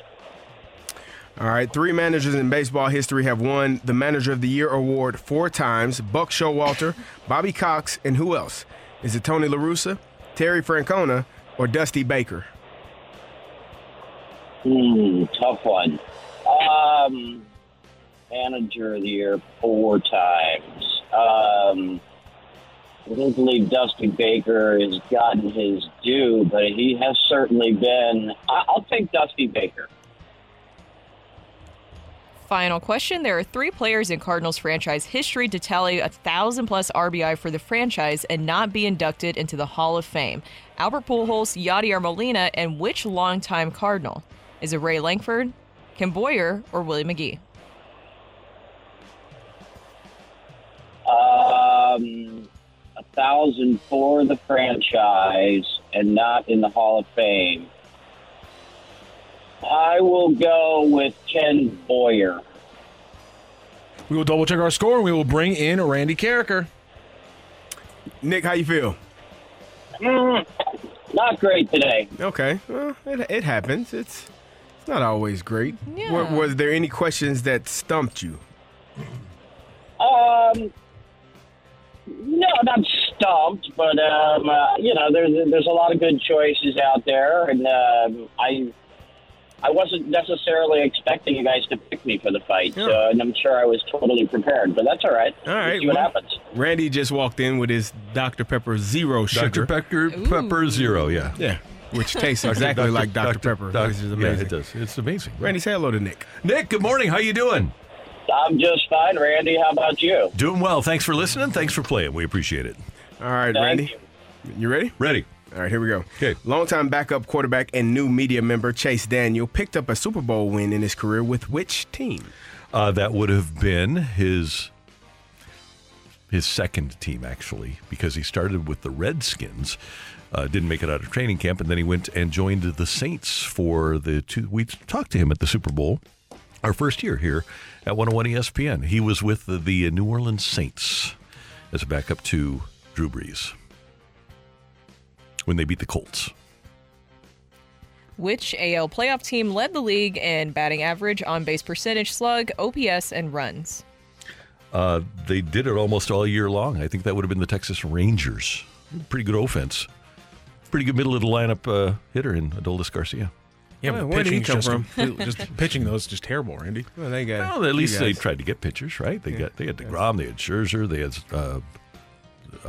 the good Gray John. They had. Oh my God! No, that's not true. He's not that good. How about Jordan? Jordan Montgomery, pretty good. Yeah, pretty good. Monty. Scherzer, yeah, pretty good. Pretty good pitching coach. Mike Maddox, yeah, good pitching coach. All right. Kind of a old school manager in Bruce Bochy. Speaking of managers, 3 managers in baseball history have won Manager of the Year award 4 times. Buck Showalter, Bobby Cox, and who else? Buck, Bobby, and Tony won it twice here. I think Tony won with the 83 White Sox, one with the A's, and then I think he won twice here. So I will go with Tony La Russa. Final question. There are 3. I was trying to figure out why you were laughing over there. Okay. I'll explain it in due time. Okay. There are 3 players in Cardinals franchise history to tally 1,000-plus RBI for the franchise and not be inducted into the Hall of Fame. Albert Pujols, Yadier Molina, and which longtime Cardinal? He should be, and I think it's Ken Boyer. Go with Ken Boyer, number 14, number retired. Sometimes I like to call Wednesday, which obviously we celebrate on this show, as Hump Day. Sometimes I like to call it Bump Day because historically Randy has gotten a fair amount of his very minimal amount of losses on Wednesday. In fact, if you go back and look at it, Wednesdays and Fridays are really kind of the only time where we ever actually find a way to get you, Randy. I don't know if it's just the middle of the week and the end of the week. You just got the weekend on the mind. Don't put we in there. We in it because Carrie's part of it. When the average Joe wins, Carrie wins. This is true. Thank you. Okay, don't argue with me on that one. Yeah, but we're not writing these gotcha questions. How dare you? How dare you? And then hope I get to say gotcha. Slanderous, libelous, and erroneous. So, was today another bumpy day on Hump Day, or does Randy Carricker keep on rolling through this week? Ring that bell. Go crazy, folks! Go crazy! I'm sorry, Nick. You heard Mr. Buck there, and that means Randy Carricker got all 4 correct. He beat you 4-2 today on the fight. Well, thanks for having me on. Randy, I still owe you a round of golf from the last time I was on. I'm ready. You got my email. It's Randy at 101ESPN.com. All All right, Randy, I'll hit you up. All right, sounds good, Nick. Thank you. There it is. Let's go through the rest of those fight questions. Longtime backup quarterback, new media member Chase Daniel picked up a Super Bowl win across his career, and that was with the New Orleans Saints. By the way, a little piece of trivia that I didn't think people would really know, so I didn't throw it in the fight, but I wanted to. Mm-hmm. The first quarterback to throw Travis Kelce a touchdown pass, Chase Daniel. How about that? I thought it'd be too. If there was a third backup quarterback from Mizzou running around, I 100% would have been like, which Missouri backup quarterback threw Travis Kelce's first touchdown pass? But I was like, Chase, Blaine. I'm like, I can't think of a third one. So no question, and it dies. Right? It dies. He's still the backup. Drew Lock? Yeah, Blaine. Oh, I could have done Drew Lock. Oh. The timing didn't work out. Yeah. I could have done Drew Lock, though. You're 100% right. Which AL playoff team led the league in batting average, OBP, slug, OPS, and runs? It was, in fact, the Rangers. Do you know who was in number 2 in all 5 of those categories? So the team they blanked yesterday, 4-0. The Tampa Bay Rays were second in all of those categories behind the Rangers. 3 managers in baseball history have won the Manager of the Year award 4 times. Buck Showalter, Bobby Cox, and happy 79th birthday to the other guy to win 4, Tony La Russa. Happy 79th birthday to TLR. By the way, interesting fact, all 3 of those managers won 3 in one league and 1 in another league. And Buck, if I'm not mistaken, won 4 with 4 teams, right? He won with the Yankees, Diamondbacks, Rangers, and Mets, I believe. Yes, you're 100% correct. You got all of them. And there are 3 players in Cardinals history to tally 1,000-plus RBI for the franchise and not be inducted into the Hall of Fame. Albert Pujols and Yadier Molina will most likely change that. But Ken Boyer has 1,001 RBI for the Cardinals for his career, and somehow, shocking every time I see it, Ken Boyer not in the Hall of Fame. So a 4-2 win for Randy Carricker today in the fight. People think that this is casting aspersions on the career of Ron Santo. It's not. It's actually a compliment to Ron Santo, who's in the Hall of Fame. If Ron Santo's in the Hall of Fame, Ken Boyer should be in the Hall of Fame because they're essentially the same guy. And I think Ron Santo should be in the Hall of Fame, and he is. And I think Ken Boyer should be in the Hall of Fame, and he is not. And I would guess there's probably not a Veterans Committee that's going to put Ken Boyer in. Ken Boyer has an MVP, World Series MVP, the 1,000 RBIs. A lot of good things about Ken Boyer's career. And apparently a universally liked gentleman, too. Thank you, Matthew. Thank you, Randy. Coming up on 101 ESPN, we're talking about the Cardinals and Blues futures and signing free agents, but how will that be affected by what happens with Bally Sports? That's next on 101 ESPN. You're back to the Opening Drive podcast on 101 ESPN. Presented by Dobbs Tire and Auto Centers.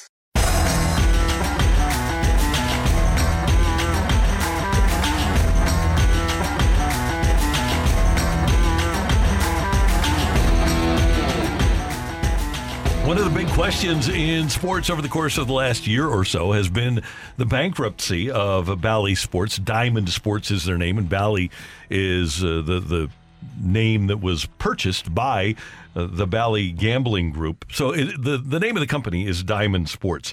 And as we look ahead, there doesn't seem to be much concern about the Cardinals. The Cardinals are highly rated and highly profitable for Bally, and the Cardinals have a long-term contract in place with Bally. The last, or among the last, franchises that Bally will quit paying is going to be the Cardinals. And they have cash. The reason that the Bally is in trouble is because they borrowed a bunch of money, and let's call them Diamond Sports. Diamond Sports bought all of these regional sports networks, RSNs, from Fox Sports. They borrowed a bunch of money to purchase them, and that's where their problem is. It's the debt, and that's why they've gone into bankruptcy. In terms of making money on their sports properties, that's not an issue for them. But the reason that they're in bankruptcy is because of their tremendous debt. Right now, they're involved in bankruptcy. They were supposed to have a hearing yesterday about extending some debt issues. They asked for an extension in the actual hearing. And from what I understand, the folks at Diamond Sports are trying to get deals with Hulu and with YouTube to try to make more money, get more eyes on their products. And if they can do that, then Bally can be a thriving business. But they need to get themselves out of bankruptcy, which was precipitated by the debt that they incurred. Would a company want to buy into, do a deal with Diamond Sports, knowing that they are already in that much debt, like a Hulu or whatever? I forget what the other one you said. Would they want to deal with YouTube TV? Would they want to deal with an entity that is already in that much debt? Here's the thing: what's going forward? The debt will be wiped away with bankruptcy. So Yes. like the American dream. It is. Yeah. So yes, it is. So yeah, That's the key to success. Hey man, I can spend as much money as I want and just get rid of it whenever I want It's to. amazing, isn't it? It's a Well, beautiful if thing. you're a normal person, not a business, then it kind of sticks around with you in a bad way. Okay. Just But making sure. even with the businesses, I do think this is really interesting because if you're the Cardinals, of course it will affect things, but they're fine when it comes to revenue and stuff like that. For the NHL teams, I think is where it kind of gets a little scarier, maybe a little bit, because for the NHL teams, do you start to worry about like, okay, well, what if things do crumble apart? What do we do here in this situation? Because if you're an owner, you're already paying for a lot of different things, and the revenue is not as high as Major League Baseball, NFL, all the different kind of stuff. And then to take on having to pay for that, how do they foot the bill for that? And how much does that affect the players? And is it worth it, first of all, for Bally, Diamond Sports, to stick with hockey? Every hockey game is on ESPN Plus, and yes, the Blues are a great product to have. I don't know if every hockey team is a great product to have relative to what they have to pay, what Bally has to pay for rights fees. So that's one question that you have to answer. And then to your point, Brooke, is it worth it for the teams? If they have to take a little bit of a hit, can they do it? And this will affect the NHL salary. It will affect the NHL salaries. If the worst comes to pass, it'll affect the salary cap. That is that's not going to go over well with the players or the player union. They won't be. That's not something that they will be excited to hear or want to hear about.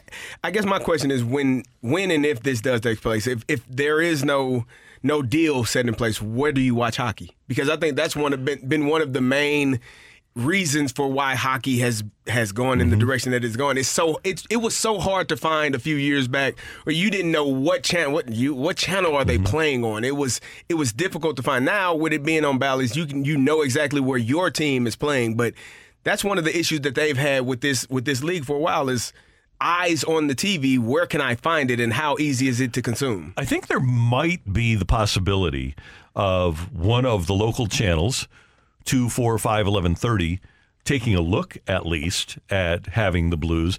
And the other thing that the NHL has is access to BAM, which allows them to have a great streaming product. And baseball has been reluctant because MLB wants to own their streaming product. And that's one of the issues that they have is individual teams and Major League Baseball want to have the streaming product, but then so does Bally. And some of the franchises, like the Cardinals, they want to have control of their own streaming rights. But I think with the NHL, they might be more open to having an entity have their streaming rights, which would make it more profitable. Yeah, and I almost too wonder how many teams, like if you're the Cardinals and you know how much they bring in viewership-wise, not only to the games, but also viewership is what really matters here too when it comes to some of these big deals coming in and revenue. But if you're the Cardinals, do you look at possibly doing what the Yankees did or even what they have in Boston where you start your own network? And if I'm the Blues, I would be hoping for that too, because then you can attach yourself to that. I would think so. Now, the Cardinals did that before, and that was when we had Bud Sports, which we don't have anymore. But the Cardinals were able to build a platform, and I don't even remember what it was called. Some texter will remember the very first platform that the Cardinals were on. It's something Prime. But it was obviously produced by Bud Sports. I don't know where you would go now to produce a product like that, and I don't know how much it would cost, but when you look at what has happened with the Cubs, with Marquee, when you look at the Yes Network, when you look at the Dodgers, even though they haven't been on Spectrum, they've been able to build really profitable platforms. And I would think that that's something with our intensity for sports here in St. Louis that would work. Yeah. And if you're a hockey team, you would say, yes, please, whatever, help us. Help us. Help, yes. The big... We're going to find out here in the next couple of days whether a judge is going to grant Diamond's 60-day request that would extend their bankruptcy plan until November 29th. And one of the things apparently that they want to do is work out deals with Hulu and with, what was the other one? YouTube. Yes. Now, they've also got problems because DirecTV has decided to opt out. They have they exercised an out in their contract this month that would have let it renegotiate their RSN deals. DirecTV opted not to use that out and will let the contract run its course for another year.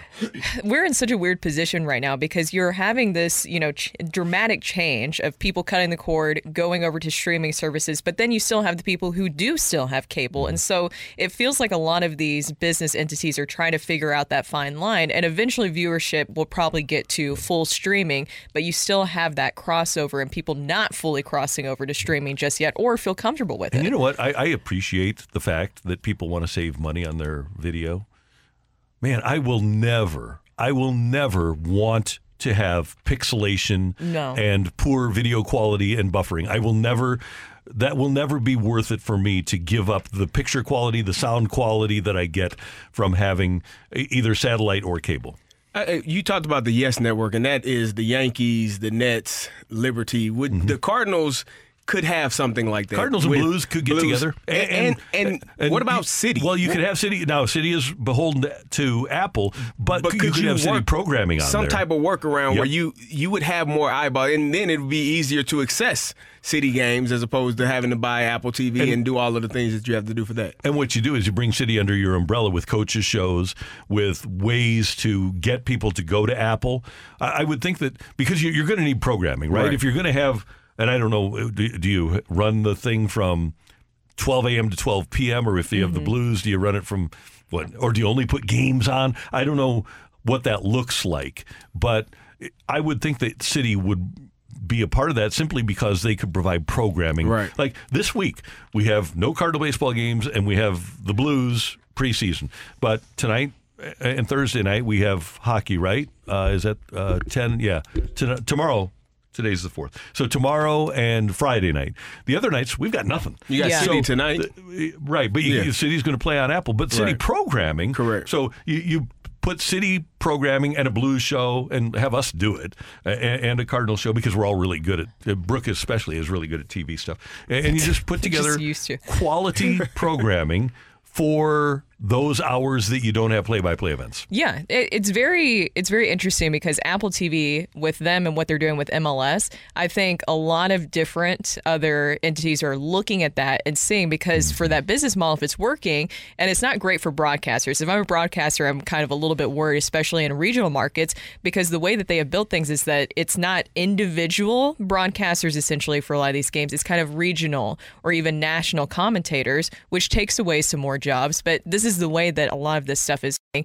And it's interesting to watch it unfold. My biggest thing is, if you want to get people fully over to streaming, just let's get rid of all the blackouts. I know that there's still some streaming issues with blackouts. If anybody can figure out, and even this is TV or streaming, to get rid of some of the blackouts, I think that would overall help all the products. And at the end of the day, TV's most profitable vehicles are sports. That's why TV is giving so much money to the NFL. That's why Major League Baseball is getting so much money for their playoffs from TV.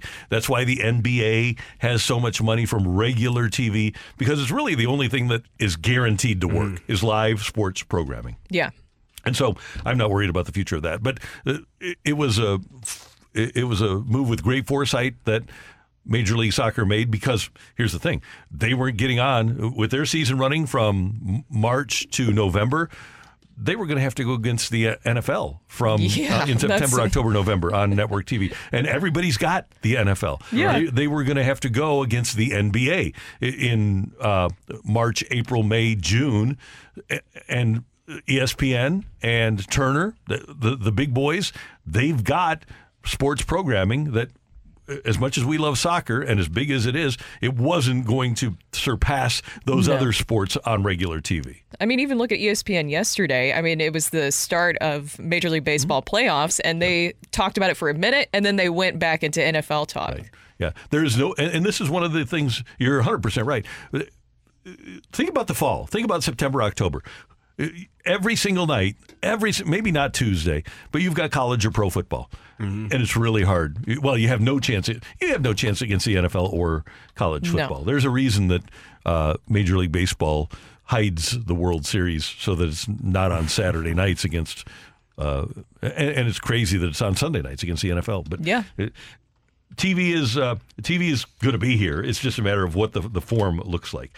Coming up next on 101 ESPN, we've got our rush hour reset, a big day for the Cardinals in the playoffs yesterday.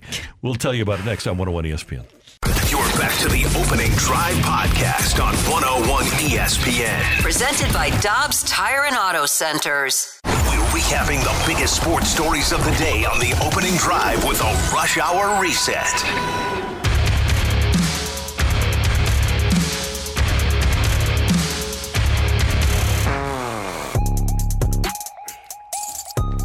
It's 9:05 in St. Louis. Time check brought to you by Clarkson Jewelers, an officially licensed Rolex jeweler. A good day for the Cardinals yesterday in the playoffs. You had Randy Arozarena with a couple of hits. You had Adolis Garcia with a hit. Tommy Pham. Scored a run. You had Donovan Solano. You had the back end of the bullpen was brilliant. Wonderful watching those guys perform. Jordan Montgomery went 7. You can't ask for a better performance from Cardinals than that. No, you could. I have some bad news, guys. What's wrong? They're all former Cardinals, the guys that you just listed. Wait, what? Oh. They're all former Cardinals. They weren't playing at Busch Stadium The last Cardinals night? the Cardinals are done. I've seen those guys. When I looked at the names and I saw that Jordan Montgomery, I was like, I'm so glad we got him. He's Montgomery, fantastic. First of all, did you know that he could go 7 innings? I did not know that. I didn't brilliant. know that was possible. He can. He went 7 shutout innings for the Rangers in a playoff game.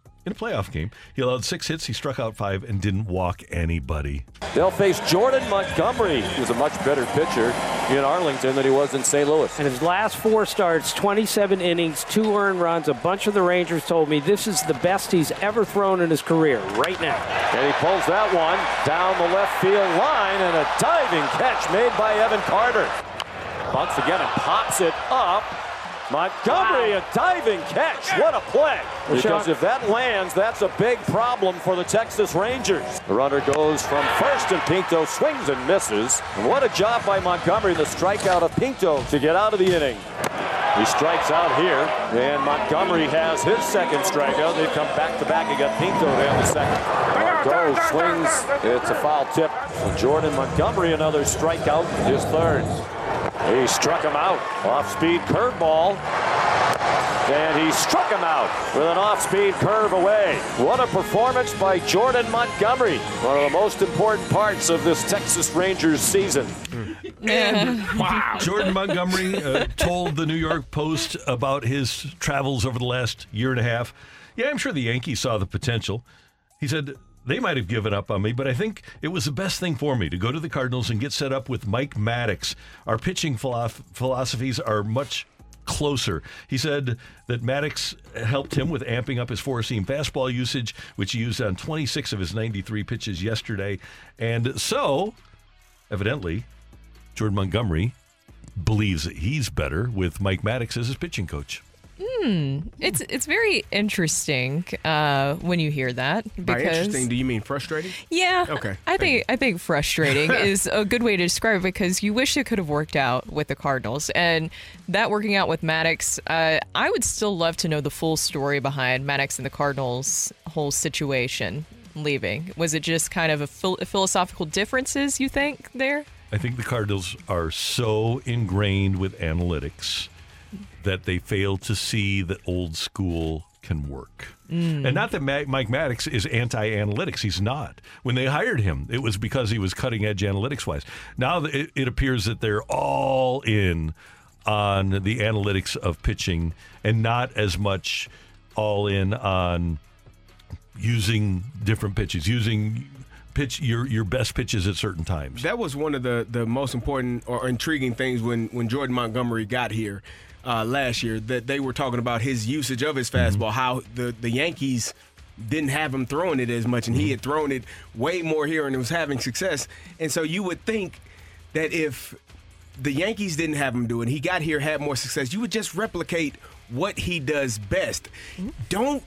This is the one thing about coaching and managing that drives me nuts, is when a coach or a manager has the mindset that I know better and I can put you into a position that you are going to have success in because no. The best coaches, the best managers put their players in the best position that they are comfortable in to have them succeed. You don't change everything, but you just shift what you do. Maybe you shift your philosophy to make it more accommodating for a player to have success. And if I am telling you, no, I need you to throw this pitch more. Well, Coach, I don't really like throwing that pitch. I don't have as much success throwing that pitch. I don't feel as confident or as comfortable throwing that pitch. Yeah, but this is what it calls for. Yeah, but you can tell me, but it's not going to matter if I don't feel confident throwing that. Yeah, but just trust me. No, I got to throw it. If I don't trust it, it's not going to work. Got to have conviction. You got to have guys that allow your players to be who they are, and then you'll have more success. And that's the big key there. That's what we were talking about yesterday with Wacha and Snyder and how he was able to tailor things. I want to go back to that quote that Jordan Montgomery had about the Yankees. Can you read that again? Yes, I can. Because I think that there's something that I find kind of just fascinating with this whole Yankees situation, because as we're looking at Sonny Gray and you look at how he performed with the Yankees, it was not great. And I know there was some turmoil with Sonny Gray and the Yankees. Usage of his stuff, yeah. Usage of his stuff. So it's interesting when you read that quote from Jordan Montgomery, what do you say about the Yankees? Yeah, I'm sure the Yankees saw the potential. They might have given up on me, but I think it was the best thing for me to get to the Cardinals and get set up with Mike Maddox. Our pitching philosophies are much closer, and Montgomery credited Maddox with amping up the four-seamer. And then if you look back at what Sonny Gray about what he said during his time with the Yankees, he talked about how much they love sliders and how they really pushed this specific pitch on him, even though it was not something that was good for him. And that led to like his almost 5 ERA. I think it was in 2018, I believe. It was not good what his performance was. I think it's interesting because if you're looking at the Yankees in that whole situation, you hear what Jordan Montgomery says, you hear what Sonny Gray says, and they have success when they go elsewhere. Do you think that that should be a warning for not just the Cardinals, but other organizations of you shouldn't pitch or throw out there a specific pitching philosophy to your players, that it should be more tailored specifically to them, especially when you see that? Especially to what Carrie just said. You have to, when you're on the mound, never pitched before, but I've had enough pitchers tell me, you have to have conviction in the pitch that you're throwing. And that's why Yadi was so great, because pitchers had implicit trust in his ability to know the right pitch to call. And a lot of guys said they never shook Yadi off, which is probably the smart thing to do. And if you have trust in your catcher and you have conviction in what he's calling, then you're great. Or some of the veteran guys will call their own games essentially and only throw the pitches that they have the most confidence in. It makes sense to me. It makes sense to me to throw the pitch that I feel comfortable in or have conviction in. It doesn't make sense no matter what the situation is. You don't throw something that you don't believe in, and no matter what.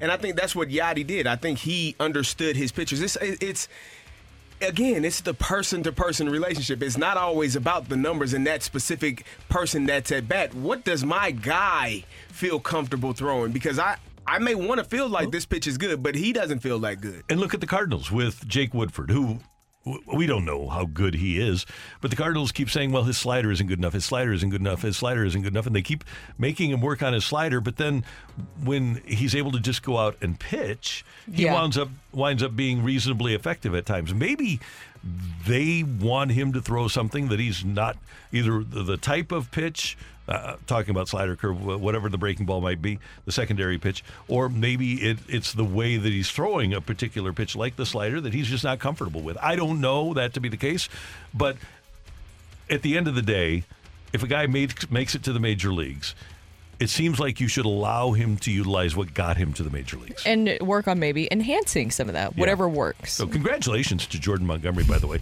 He made himself a ton of money yesterday. Yes, he did. Yeah, with those 7 shutout innings. Pretty good. He's a pretty good postseason pitcher. Must be nice. Yeah. Must be nice to be in the postseason. I don't know what that feels like. Yeah, kind of miss it. That is today's Rush Hour Reset. Coming up, the Blues came in at the bottom of the Athletics' recent rankings of top 6 center pairings. Top teams in the ranking represent almost every playoff team from last season. Is this a sign of the Blues starting this season? That's next. 101 ESPN. You're back to the Opening Drive podcast on 101 ESPN. Presented by Dobbs Tire and Auto Centers.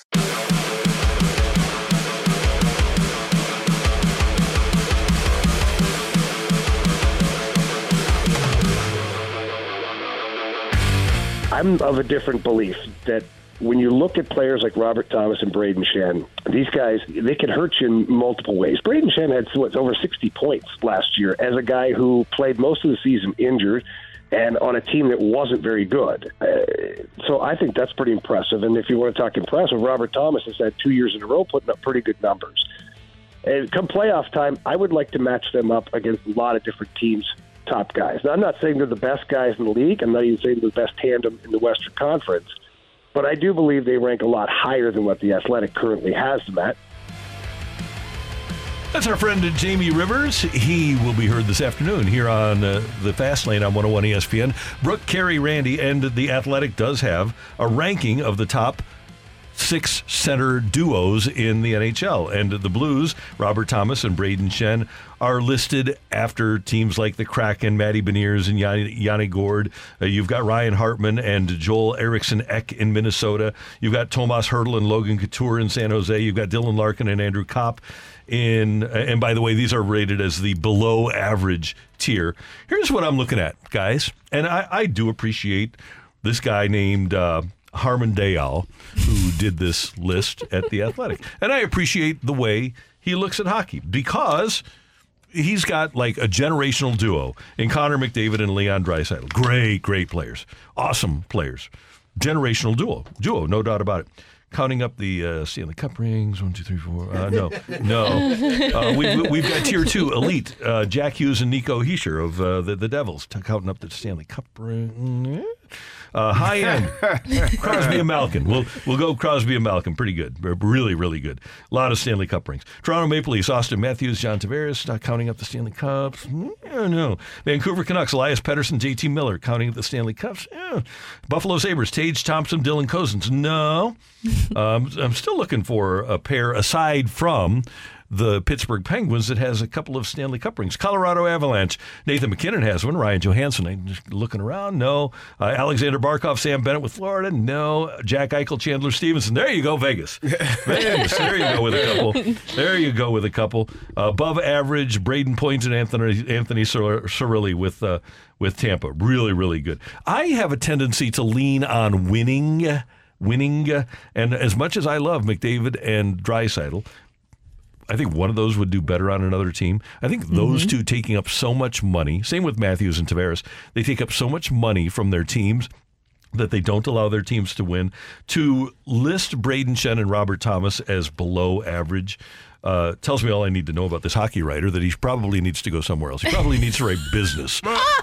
Business for who could he write for? Bloomberg or something. Oh, no. He's not considering Forbes or something like that? Championships. He's considering. He should consider championships. Considering the talent. I think that's based off of talent, not. Okay. Championships are a team goal, team-oriented thing. These are guys that are, I guess, really good pairs, really good guys at the top of the lineup. Let's take the team just above the Blues, okay? Seattle Kraken, Matty Beniers and Yannick Gourde, okay? Beniers will develop into a special all-around center because of his skill and his two-way smarts and competitiveness. How do we know that guy is going to develop into a great two-way center? Because how do we know that? Hopium. High on Hopium. But not high on Hopium for the Blues, because it's also interesting, just to enrage readers a little bit more if you look at The Athletic. And this is not anything against Jeremy Rutherford, because he's not the one that wrote this.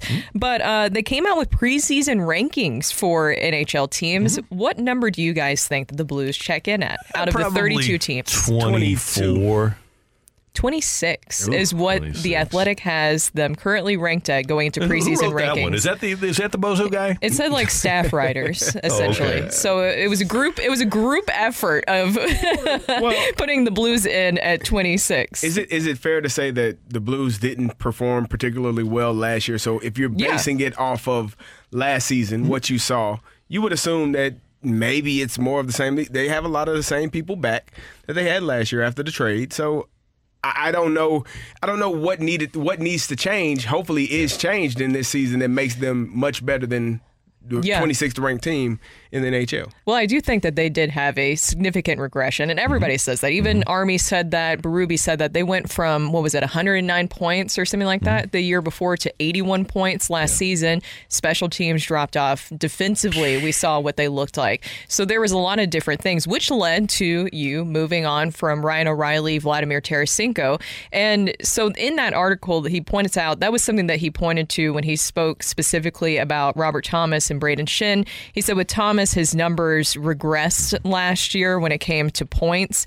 And he said this will be a huge test for Thomas, who's handling first-line center duties for the first full season since Ryan O'Reilly's departure. That's his reasoning, I guess, with Robert Thomas. But why can't we say will develop into a great first-line centerman? Here's a good question. Here's an important part of that article. Thomas is a gifted player. He's a better two-way player than numbers give him credit for. The environment in St. Louis is horrible for defensive results. That, in parentheses, it should let you know everything you need to know about what people think about the St. Louis Blues from last season going into this season.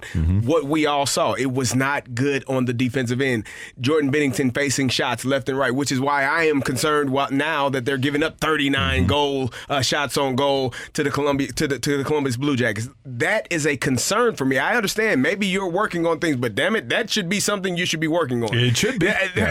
Maybe you're working on other things, but that should, on the top of lists of priorities, that should be 1A, if not one by itself, because there was too much last season. This is a hard question. Would you rather have two great centers or a Stanley Cup championship?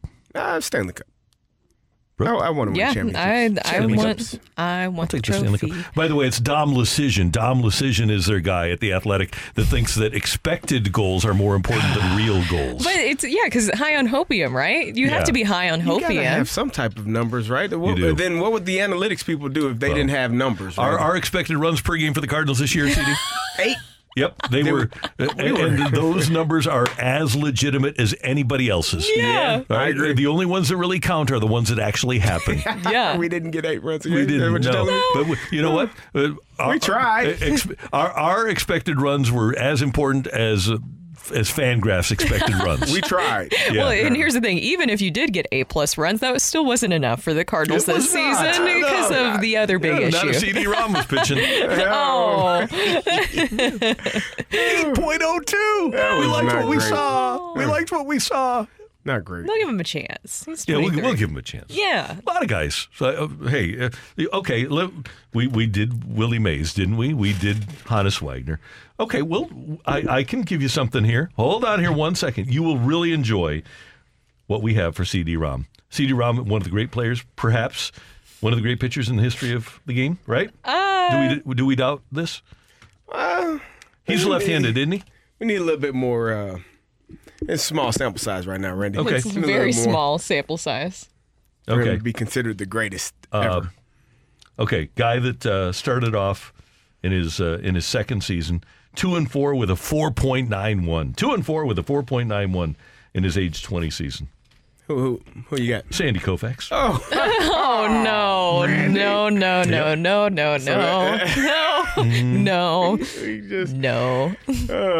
I don't know.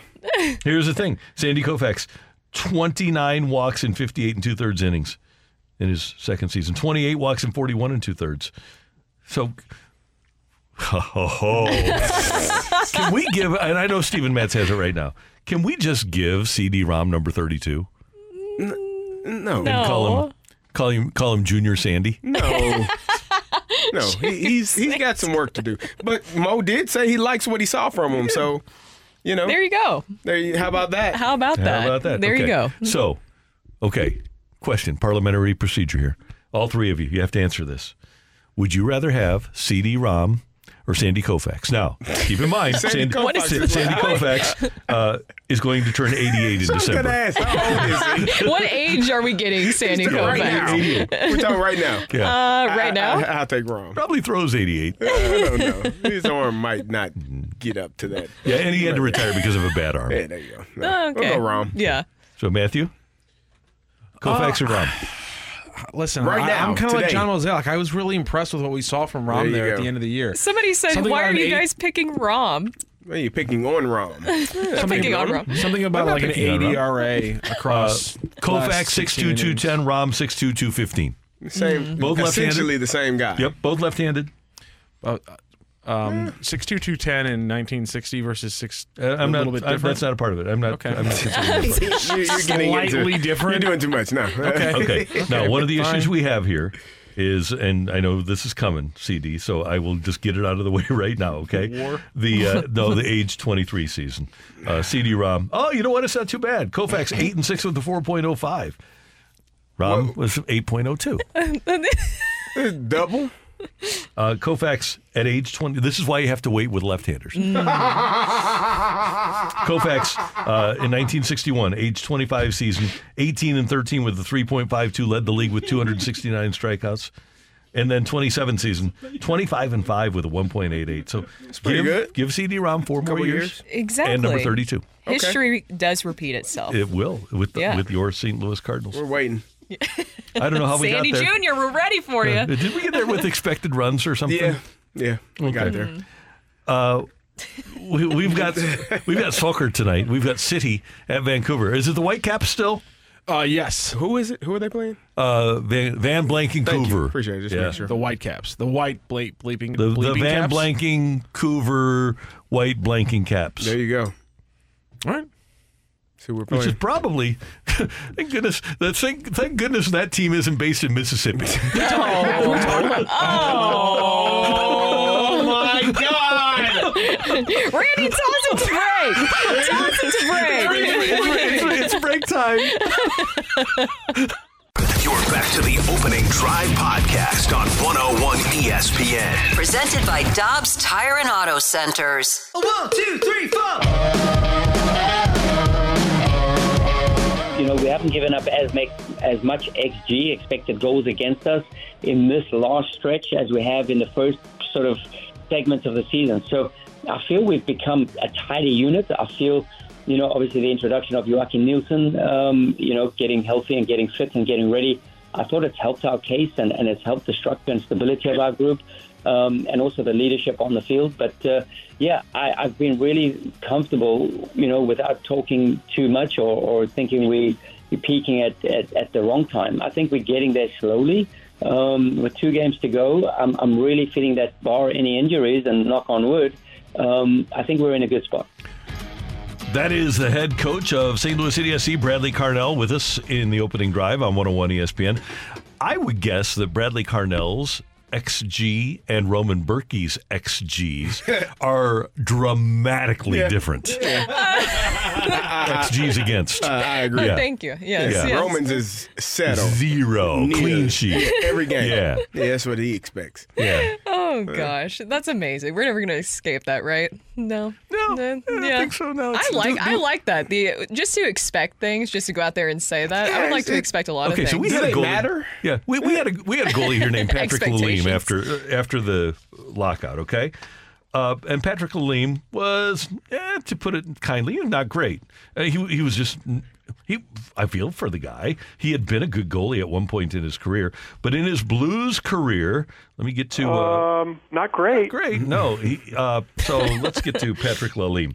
My point being that your expected goals for Patrick Lalime are not going to be the same as they are for Martin Brodeur, are they? No, probably not. So Patrick Lalime in his year with the Blues, 31 games. In a stunning development, he only had a 3.64 goals against. Not bad. Not terrible. No, it's actually much better than I thought it was. But how can you have an XG against for 2 completely different players, right? Martin Brodeur, one of the greatest of all time. Patrick Lalime, not great.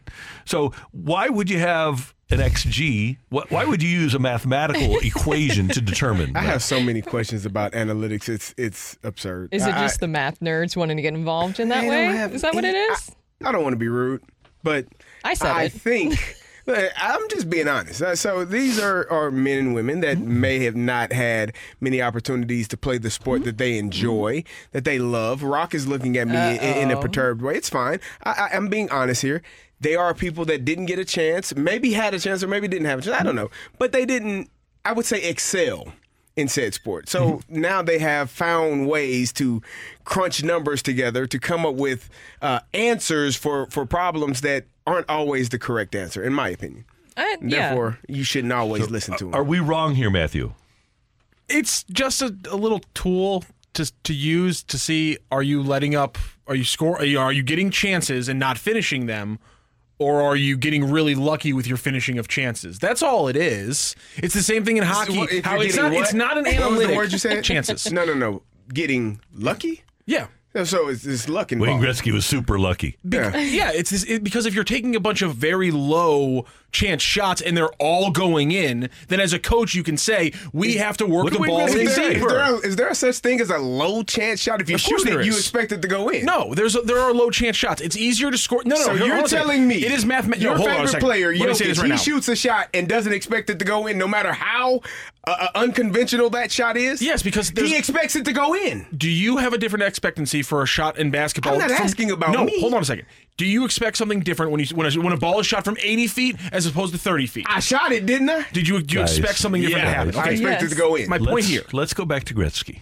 No, let's not go to Gretzky. 100% of the shots that you don't take don't go in. There you go. But some of them are easier shots. Some of them are better shots. An empty net?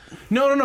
It's really easy. It's easier to score the ball from 5 feet away from the goal than it is from 35 feet away from the ball. It's not for him. There are people that are exceptions, and it's easier for Steph Curry to hit a layup than it is for him to hit a 40-foot three-point shot. He'll even admit that. Not if your favorite player, Rudy Gobert, is standing there. Yeah, so City last night, as they take on Van Blank and Vancouver, they are going to have... they're trying to reduce their XG against, I guess, is what we're saying. Trying to keep it down. How do you do that? You got to play better defense? And your goalie has to step up. You take away high percentage shots from the team, so that Roman Berkey doesn't have to make 3 or 4 saves that make you go, oh my God, he has to win MVP when he does that. What do we do now? It might seem like not a big game, but when we talked to Bradley Carnell yesterday, he made it seem like it was, even though he's not going to play his full complement of guys, yes, he doesn't want to have anything less than a great effort in this game, especially because they're going to have some time off. So I'm intrigued to see what we do see tonight in Vancouver. I agree, because I feel like they're still just, as you're getting ready for the playoffs, just trying to make sure that you have all the options available. You know what you're looking at, and that's why I liked, what was that, like last week where they had 8 different starters coming out in the game, just seeing what your depth looks like as you get ready for the playoffs. But I do think it's big that João Klaus is getting closer and closer and is better fitness-wise getting ready for the playoffs. It's just making sure that everybody's sound, because we haven't had him that much this season, and so making sure that everything is working together going into the playoffs. I think you do your best to secure the win tonight, play your guys, and if you get up, and then maybe you can start taking the foot off the pedal. But I don't think you go and play this game like you normally would, because you're going to have so much time off before the next game of what, week and a half, 2 weeks almost? Almost 2 full weeks. Yeah, so you want to have your guys still prepared, ready to roll, and you don't worry about anything else. I think it's just over 2 weeks, because it's the 21st, so it's the 5th, so I mean that's 16 days between the two. And so here's the thing, there are some other games to watch. The entire Eastern Conference, by the way, if you want to tune into anything else, you can do a little scoreboard watching. New England Revolution play the Columbus Crew. Philadelphia Union play Atlanta United. Those are 4 of like the 5 teams that could possibly get more points than City and potentially take away your home field advantage in the MLS Cup. So there is a little something around there, some points still to be watching. Again, City can get up to 62. It would be nice if you had those, but you don't need them right now. So I expect maybe somebody like Leuven or Blom to not get a full 90 today, just because they've played so many minutes across the entire year. So soccer tonight, and you can see it on Apple. Oh, by the way, we need to clarify something we mentioned earlier in the show, and we really apologize to all of the mafiosos that are tuned in. This is my fault. They're not still around, right? Like they're not going to come after us for getting this wrong? I'm not mentioning names, but according to the Wikipedia, they're... Did you look at Murderpedia? I did not, but St. Louis Crime Family, just look it up on Wikipedia. You can read it for yourself. But Matthew, you discovered something. I'm sorry, guys.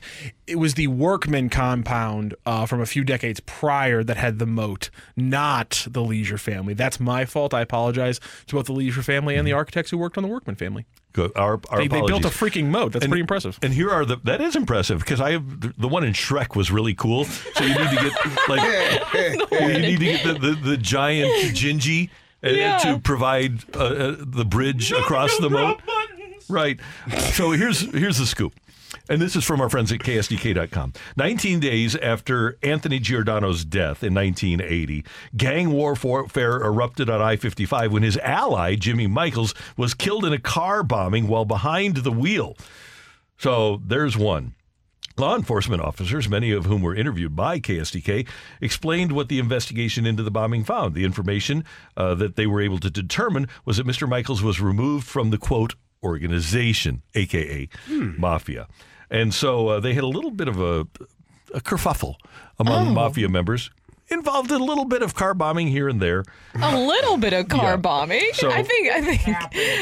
Gosh, no. Conflict resolution. I think there's better ways. I mean, conflict got resolved pretty quickly. I mean, all of a sudden, about a half-mile trek on 55 solved it pretty quick. Just a little bada boom, bada bing. Hey, a little I don't like that. I don't like that. Yeah, I don't like that. You don't. Was it the hand gesture? I don't like that. I don't like that. If you get on YouTube, then you can see the appropriation over there. Stay out of there. No, get out of here. Oh, okay. Whoopsies. I'm sorry. Oh, that's funny. No stereotypes on this bada show. Boom, bada bing. No. Bomb, bomb. Gabagool. No. Dang it, no. And then another guy, Paul Leisure, who had been Giordano's bodyguard, was injured in another car bombing 11 months later, and he injured. He survived. Yeah, he was injured, but it was pretty bad. Is he in witness protection? Bad back. When that happened, about a week back. No. And then a month after that, September 11th, 1981, a grandson of Jimmy Michaels was killed in the car bombing on 55, and a friend were shot as they arrived at a restaurant on LaSalle for lunch. A month after that, another car bomb. George Faheen, a nephew of the late Michaels, was killed. The explosion happened in the parking lot of the Mansion House downtown. So we had some car bombing going on around 1980. But our apologies for our inaccuracies in speaking of the St. Louis crime families earlier. Are they still around? Do we need to directly apologize? Because now I'm worried. Well, when you just talked about a lot of car bombings, and now I'm worried. Yeah, I am too.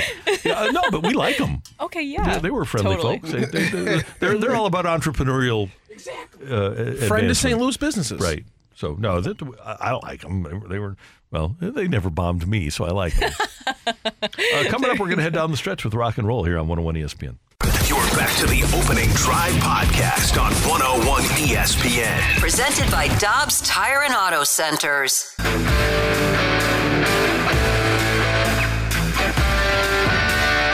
Let's rock today.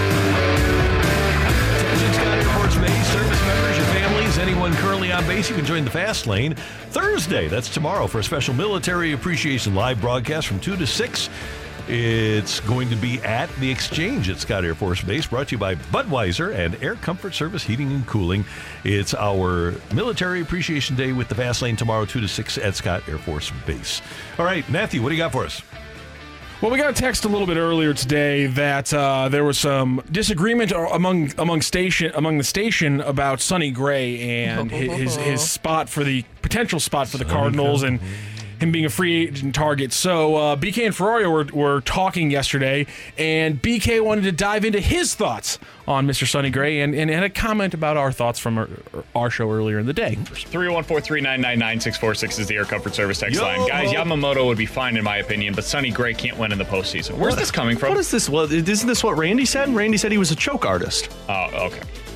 He had one bad game with the Yankees in the postseason. His bad game was 3.1 innings with 3 earned runs. I'll take that over some of the Cardinals' bad games. He has a 2.95 ERA in the postseason, guys. His problem is his teams haven't made it. I was going to say, look at the teams he's been on. And I know what's coming next. Well, clearly, BK, that's because he's not a good starting pitcher. Man, Mike Trout hasn't made the postseason since 2014. Shohei Ohtani hasn't either. Exactly. He never made the playoffs. Why would you not want him? Why would you sign Shohei Ohtani? He's never been in the playoffs. He can't perform. Well, first of all, I've seen Mike Trout and Shohei Ohtani perform in September. Sonny Gray's career ERA in September and October is 4.16. He admitted himself and multiple people around the Yankees said that he couldn't handle the pressure of New York. And you can say, okay, well, he had one bad start. If you think a number one starter is a guy, I'll grant you that in 2013, 10 years ago, his first playoff start, he threw eight great innings. If what you like from a number one guy is 5 innings or 3.1 innings or another 5 innings, cool. That's no problem at all. I am a guy that grew up watching Joaquin Andujar go 7. I watched Chris Carpenter go 7. I watched Danny Cox go 8. I am a guy that likes number one starting pitchers like Jordan Montgomery, who gave me 7 for the Rangers yesterday. I'm not a 5 and dive kind of guy. And if that's what you think is great, then that's cool. That we are allowed to have disagreements. But I don't look at Sonny Gray as a front of the rotation playoff pitcher. In fairness, BK was having a rough day yesterday. No. Oh, okay, that's on. We're good. We're on 4. That's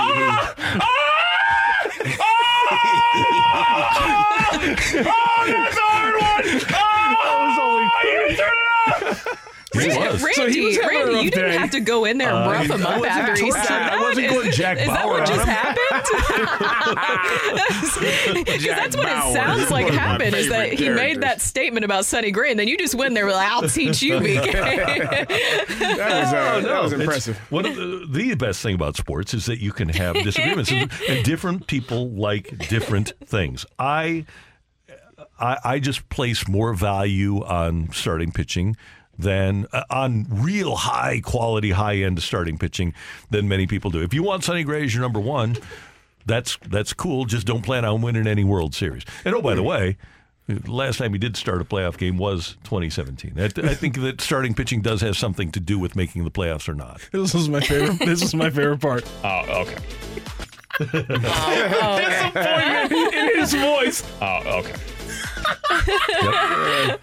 There's a lot of guys that are really good pitchers for April, May, June, July, August. But if you watch enough postseason baseball, and I've seen a lot in my time, you get to the point where you figure out, and if you ask players about it, ask players if the sport is different in September and October. Oh, no question. And they'll tell you it's a different sport. Playoffs are a different animal completely, no matter what sport you're playing. It just, the intensity, every decision feels like it's being scrutinized. You have more eyeballs paying attention because there obviously aren't as many teams playing. Yep. So you got more people paying attention. It definitely turns up. Jason Isringhausen listens to us every morning. He's probably listening right now.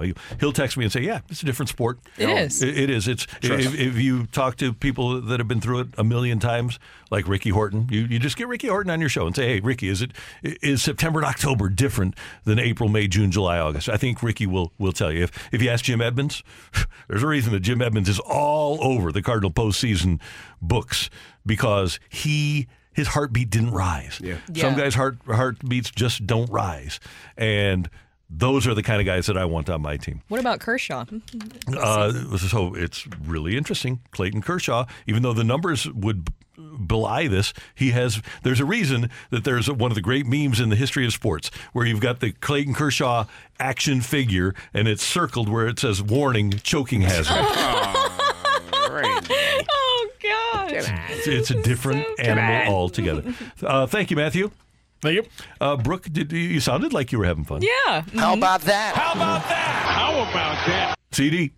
Show us your face. We want to see your face. Who said that? You want to see my face? And again, 2 things. Number 1, happy National Taco Day. Oh, no. And number 2, Mafia members here in St. Louis. We love you. Yeah, we love you. We're just you're still fun. around. Yeah. Yes. We love the Mafia. We love Italian restaurants. All of us love Italian restaurants. And I don't even have a car. I take Metro everywhere. So you can't even do anything. That's the play. We thank you for tuning in, texting in, and being a part of the show. For all of us until tomorrow morning at 7, have a great hump day, St. Louis. You've been listening to the Opening Drive podcast on 101 ESPN and ESPN.com. Presented by Dobbs Tire and Auto Centers.